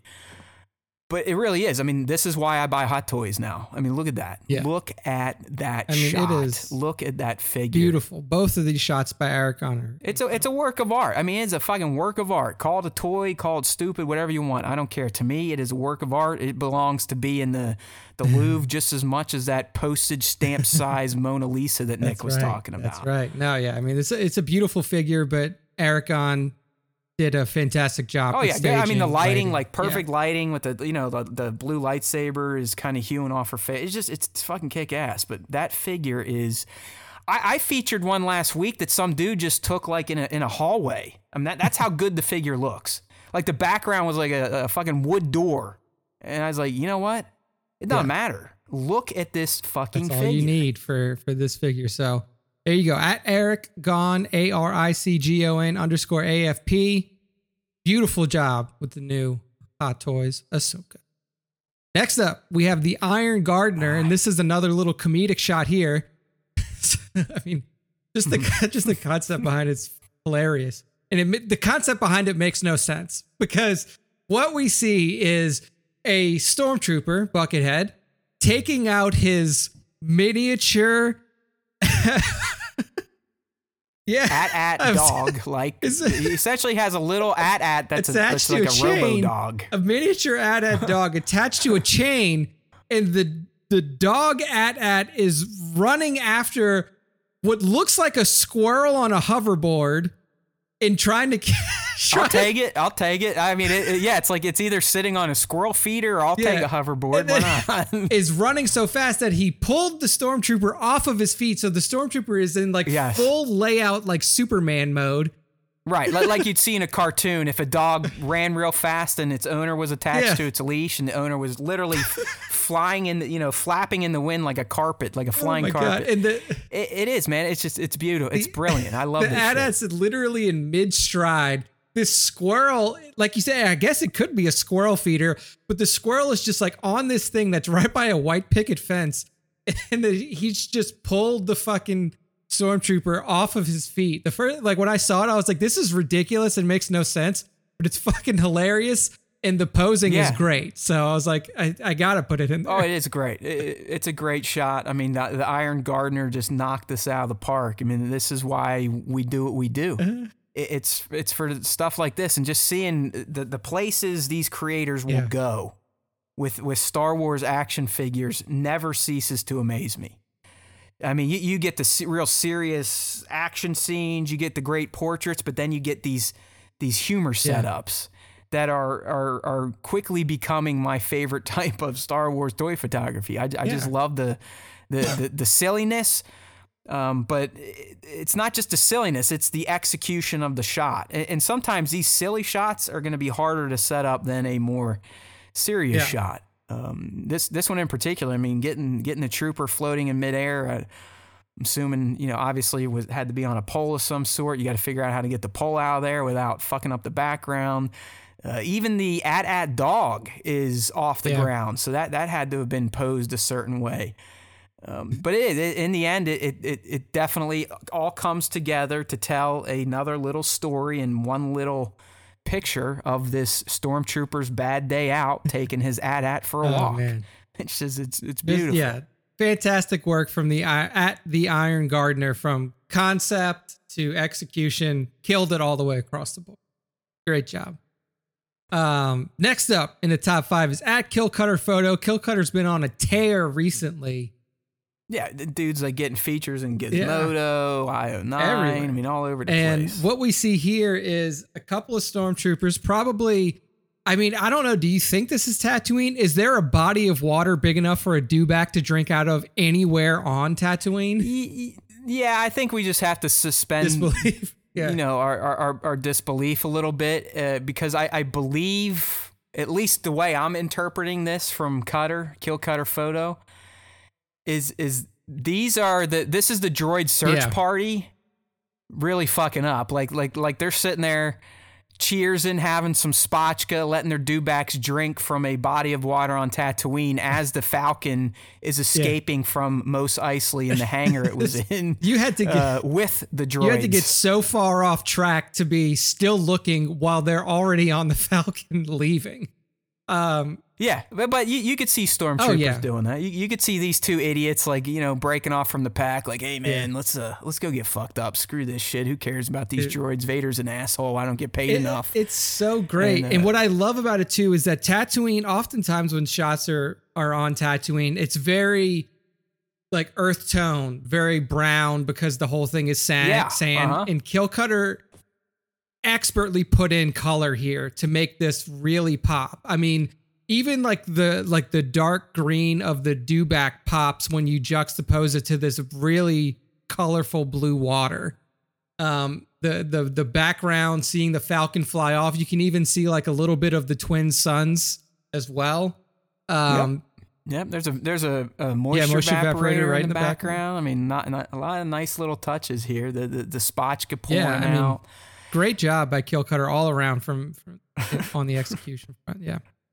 And I believe KillCutter does some of the best behind the scenes. I mean, he'll show you how many layers there were and how long it took to create. And I believe this was all shot on a white screen with just a little bit of practical sand. Oh yeah. I'm looking at that now. Yeah, just some sand, and he has that like little he has like the plant that's right next to the dewback and that submerged skeleton, and then he did everything else on the computer in the photoshops. So, I mean, fantastic post-processing work from KillCutter, and just the concept behind the image as well. Beautiful job. Yeah, no, that's cool stuff. I mean, I'm actually surprised KillCutter hasn't gone more viral at this point in time, especially with the big geek site coverage and he just the love he gets on Instagram in general. It'll come. Yeah. You know what it is? I mean, it's how IG is these days, and I don't think Kill Cutter is a daily poster. And if you're not posting every day at this point in time, IG essentially turns the faucet and just off. As a heads up for the toy photographers out there in the universe listening to this podcast, Instagram did do another round of organic reach reduction. So if you guys have seen a reduction. Well, you know what, Nick? I don't know when you found that out, but I would say over the past 3 weeks, I've seen a lot more of the woe is me, I'm shadow banned, what the fuck is this? Where'd my reach go? So it seems that you just confirmed that, that was they tweaked the algo. They did do another update. Well, yeah. There you go. Confirmation from somebody who works in the space. Yeah. So at Kill Cutter Photo, yes, the follows and the love will definitely come because the man is putting out some fantastic work. So give him a follow. The last one here for the top 5 is at Matea_toy_photography. And we get a good shot of Ricka. And what he's doing is wrecking a bunch of stormtroopers. So great action shot. As like a wrecking ball. I mean, that's about as wrecking like a wrecking ball as you're going to get. Say that 5 times really fast. But wrecking like a wrecking ball. Yeah, my brain quit after the first sentence. Continue. But what we see is literally him bowling through 3 stormtroopers, just full speed, no weapons, just him and his armor and his bulk taking them out. And yeah, he's doing what Wrecker does best, and that's wrecking shit, wrecking troopers. I mean, you got to imagine we're going to start seeing them wrecking troopers. They don't have many droids to wreck anymore, so Bad Batch Season 2, outside of the remaining clones, you would think we're going to see a lot more of those stormtroopers we saw towards the end of Bad Batch Season 1. Absolutely. So, but you're right. I mean, dude, this is another one where the staging is phenomenal and the practical effects just amp it up. I love just the way that Matea posed, like the troopers getting wrecked is just specifically perfect. That one that he's like in contact with, like that back bend is so perfect. Yeah, like you can feel the force of his shoulder is what is propelling that trooper forward in a back bent position. And then you see the other ones that he already ran through and how their bodies have moved a bit more through the motion. But then having, I don't know if they used a drain pump or just canned air, but then kicking up those particles. I mean, that's like the final cherry on top here that really sells the full effect. It's just fucking kick ass. I love it. I mean, it's like I said, this is as Wrecker as it gets. Really, really fucking crushed this shot. So, at Matea, MATTEA_toy_photography on the IG. Give them a follow. Awesome stuff. Lots of different focuses on this page. Hey, real quick before you shut me down or shut the show down, do you have any insights outside of making more revenue as to why IG made that latest change? That's a question from the group. No. So it is, basically when one of my clients asked me about it, he just asked me about like the whole concept of why like organic reach would fall. And essentially it's because of ad revenue. Yes. Like they want you to pay to increase your reach. Okay. Well, there you go. Those in the live stream chat that were guessing at that, you are correct. A Star Wars Toy Story nailed it. Cash rules everything around me. Cream, get your money. Dollar bills, y'all. All right? Those are words to live by from the great Wu-Tang Clan. Check it out. 36 chambers. Hoo, ha, hoo, ha. Oh, give it to you. Can't say the rest after that and don't know the rest either. Are you someone, can you memorize song lyrics? No, I'm not great at that. Yeah, I can't, like, you know how before you left, you're like, this idiot, he can memorize just random Star Wars and pop culture facts like no one's business. And I think that's what all my brain power is used on because I can't I cannot memorize the lyrics to save my life. I could listen to the song 500 times in a sitting and still not get Yeah, it. no, I was never really good at, like, even in my like childhood, I wasn't really good at like memorizing song lyrics. Yeah, I could like do like the Little Yeah. Kitty songs and like some choir shit, but no, like a real song, rock and roll, rap, nothing, nothing. I can get like little bits, and that's about it. Yeah. I would have been one of those assholes that couldn't, quote the entire Ice Ice Baby back when it was cool. Yeah. I mean, like I knew, like I can. Or You Can't Touch This. I couldn't do that. No, either. yeah. I can remember sections, but if you ask me to recite a whole song, not gonna happen. I mean, Yeah, I can't do it. That's why I love and I need to just, I don't know why I pay Spotify anymore, because I get Apple Music, which is the same thing. It has better quality music. It has lossless music. It has spatial audio, and I get that for free through Verizon. So I'm like, why do I still pay for Spotify? Spotify literally has some of the shittiest quality sound. And I think it's because I get Hulu through it, but I don't even watch Hulu. So this is one of those deals where it's just laziness and forgetfulness and me not canceling Spotify, because it's $11 a month I don't need to spend. yeah. I mean, Oh, well. I have the Duo one. Me and Taylor have like the Duo account or something like that. That's the only reason. Yeah, but you're not. You're an Android guy, so I get it that you don't have. She probably has Apple Music for free through her iPhone, Maybe. but I mean, Apple Music it's no different than Spotify, Pandora. It's the same thing. You're like, I want to listen to this, and bam, you listen to it.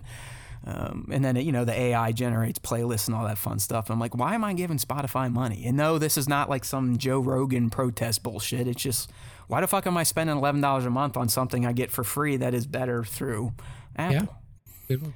And it's because I'm a dickhead and just won't go fucking cancel it. It probably takes 5 minutes, but it's one of those things, you're like, oh yeah, I'll do it.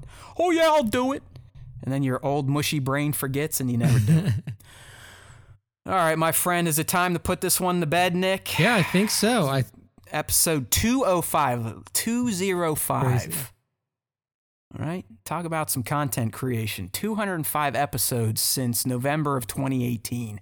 I know we're coming up on fucking 4 years already, which is crazy. I mean, Nick and I overall are probably coming up on a We're decade. close because we started Getting close. 'Cause 20. it had to be around TFA, which was 2015. I think the first official Star Wars podcast we ever did was actually a group cast with some of the old EB crowd. Yeah, to talk about the to movie, talk right? about and reactions. TFA. So it was probably the week that TFA came out, which was 2015, December 2015. So Yeah. this is our 7th year of existence as Star Wars podcasters. Yeah, as what this Yeah. is, and I think we just finished 2 years of live streaming. It's fucking crazy how fast all the what the pandemic did in terms of like fast forwarding life. I mean, when you look back on it now, it's been over 2 fucking years. 2 years. I still haven't set foot in my office. 2 years. Haven't even touched the campus yet. And it's looking like I may not have to for at least another semester or two. At this point, I'm fully hunkered into remote work. So it's going to be a fucking, I don't know if they'll ever get me back on campus teaching in a classroom. I've perfected the setup too well. I was like, you don't need me there. Neither do the kids. I have an email. No, they die. I mean, and I got data to back it up, and trust me, at this point, I've been around long enough. I'll be okay. All right, my friends, 205. It's time. It's been too long. We know we've gone too long when Tones has to go to bed. that's the mark. Usually know when we've gone a little long when Tones has to go to bed and Chaos has to go to bed. All the UK listeners are getting tired over there. It's probably 10 o'clock or something like that. So I think it's time. 205. Good night. But before we leave you, don't forget about StarWarsTime.net. If you're new, check it out. This is how you can get subscribed to the podcast if you want to listen to the show on a podcasting platform such as Spotify, which I need to cancel, or Pandora, or Apple, or Google. It doesn't matter what type of device you have. We've got you covered. StarWarsTime.net. Check it out. Hit the subscribe to podcast section, and you will be taken to the promised land. All we ask is that you rate and review the show on whatever platform you check it out on. If that's YouTube, do it. Thumbs up, leave a comment, sub to the channel, turn on notifications if you have not done so already. If you're on a podcasting platform, I think Spotify has added ratings. I think Pandora has added ratings. iTunes has always had them, and that's a big one to really add to the ratings and reviews, because when it comes down to it, who invented podcasts? They invented podcasts. So that's still kind of the ecosystem that the internet will point people to when they're searching for, hey, what's a Star Wars podcast? It's usually going to go to Apple first. So ratings and reviews are key. As long as you do that, we're not going to paywall anything, and we never would paywall anything anyways, because it's not like anyone would give a shit. I can't even get people to watch some of the content we create or listen to the show for free. So don't worry about those fucking paywalls. You're not going to see those here anytime soon. We just want you to come, hang out, have some fun. Who knows? Maybe you'll get yelled at and then apologize to later in the show. It seems like Chaos started beating up some other people in the stream. You never know what's going to happen. We love you all, even if we hate you secretly. We still like when you listen to the show. There's always time for Star Wars time. Say it. There's always time for Star Wars time. If you want to, tattoo the shit on your forehead. Maybe that will be one way to get more people to check it out. Because I know if someone had "There's always time for Star Wars time" tattooed on their forehead, I would at least check it out on the internet before I called the cops. Okay? There truly is, my friends. StarWarsTime.net. Hit it up. Check out the site. Sub up. And don't forget. And don't forget to tell new people that if you listen to the Star Wars Time show, the Force will be with you always.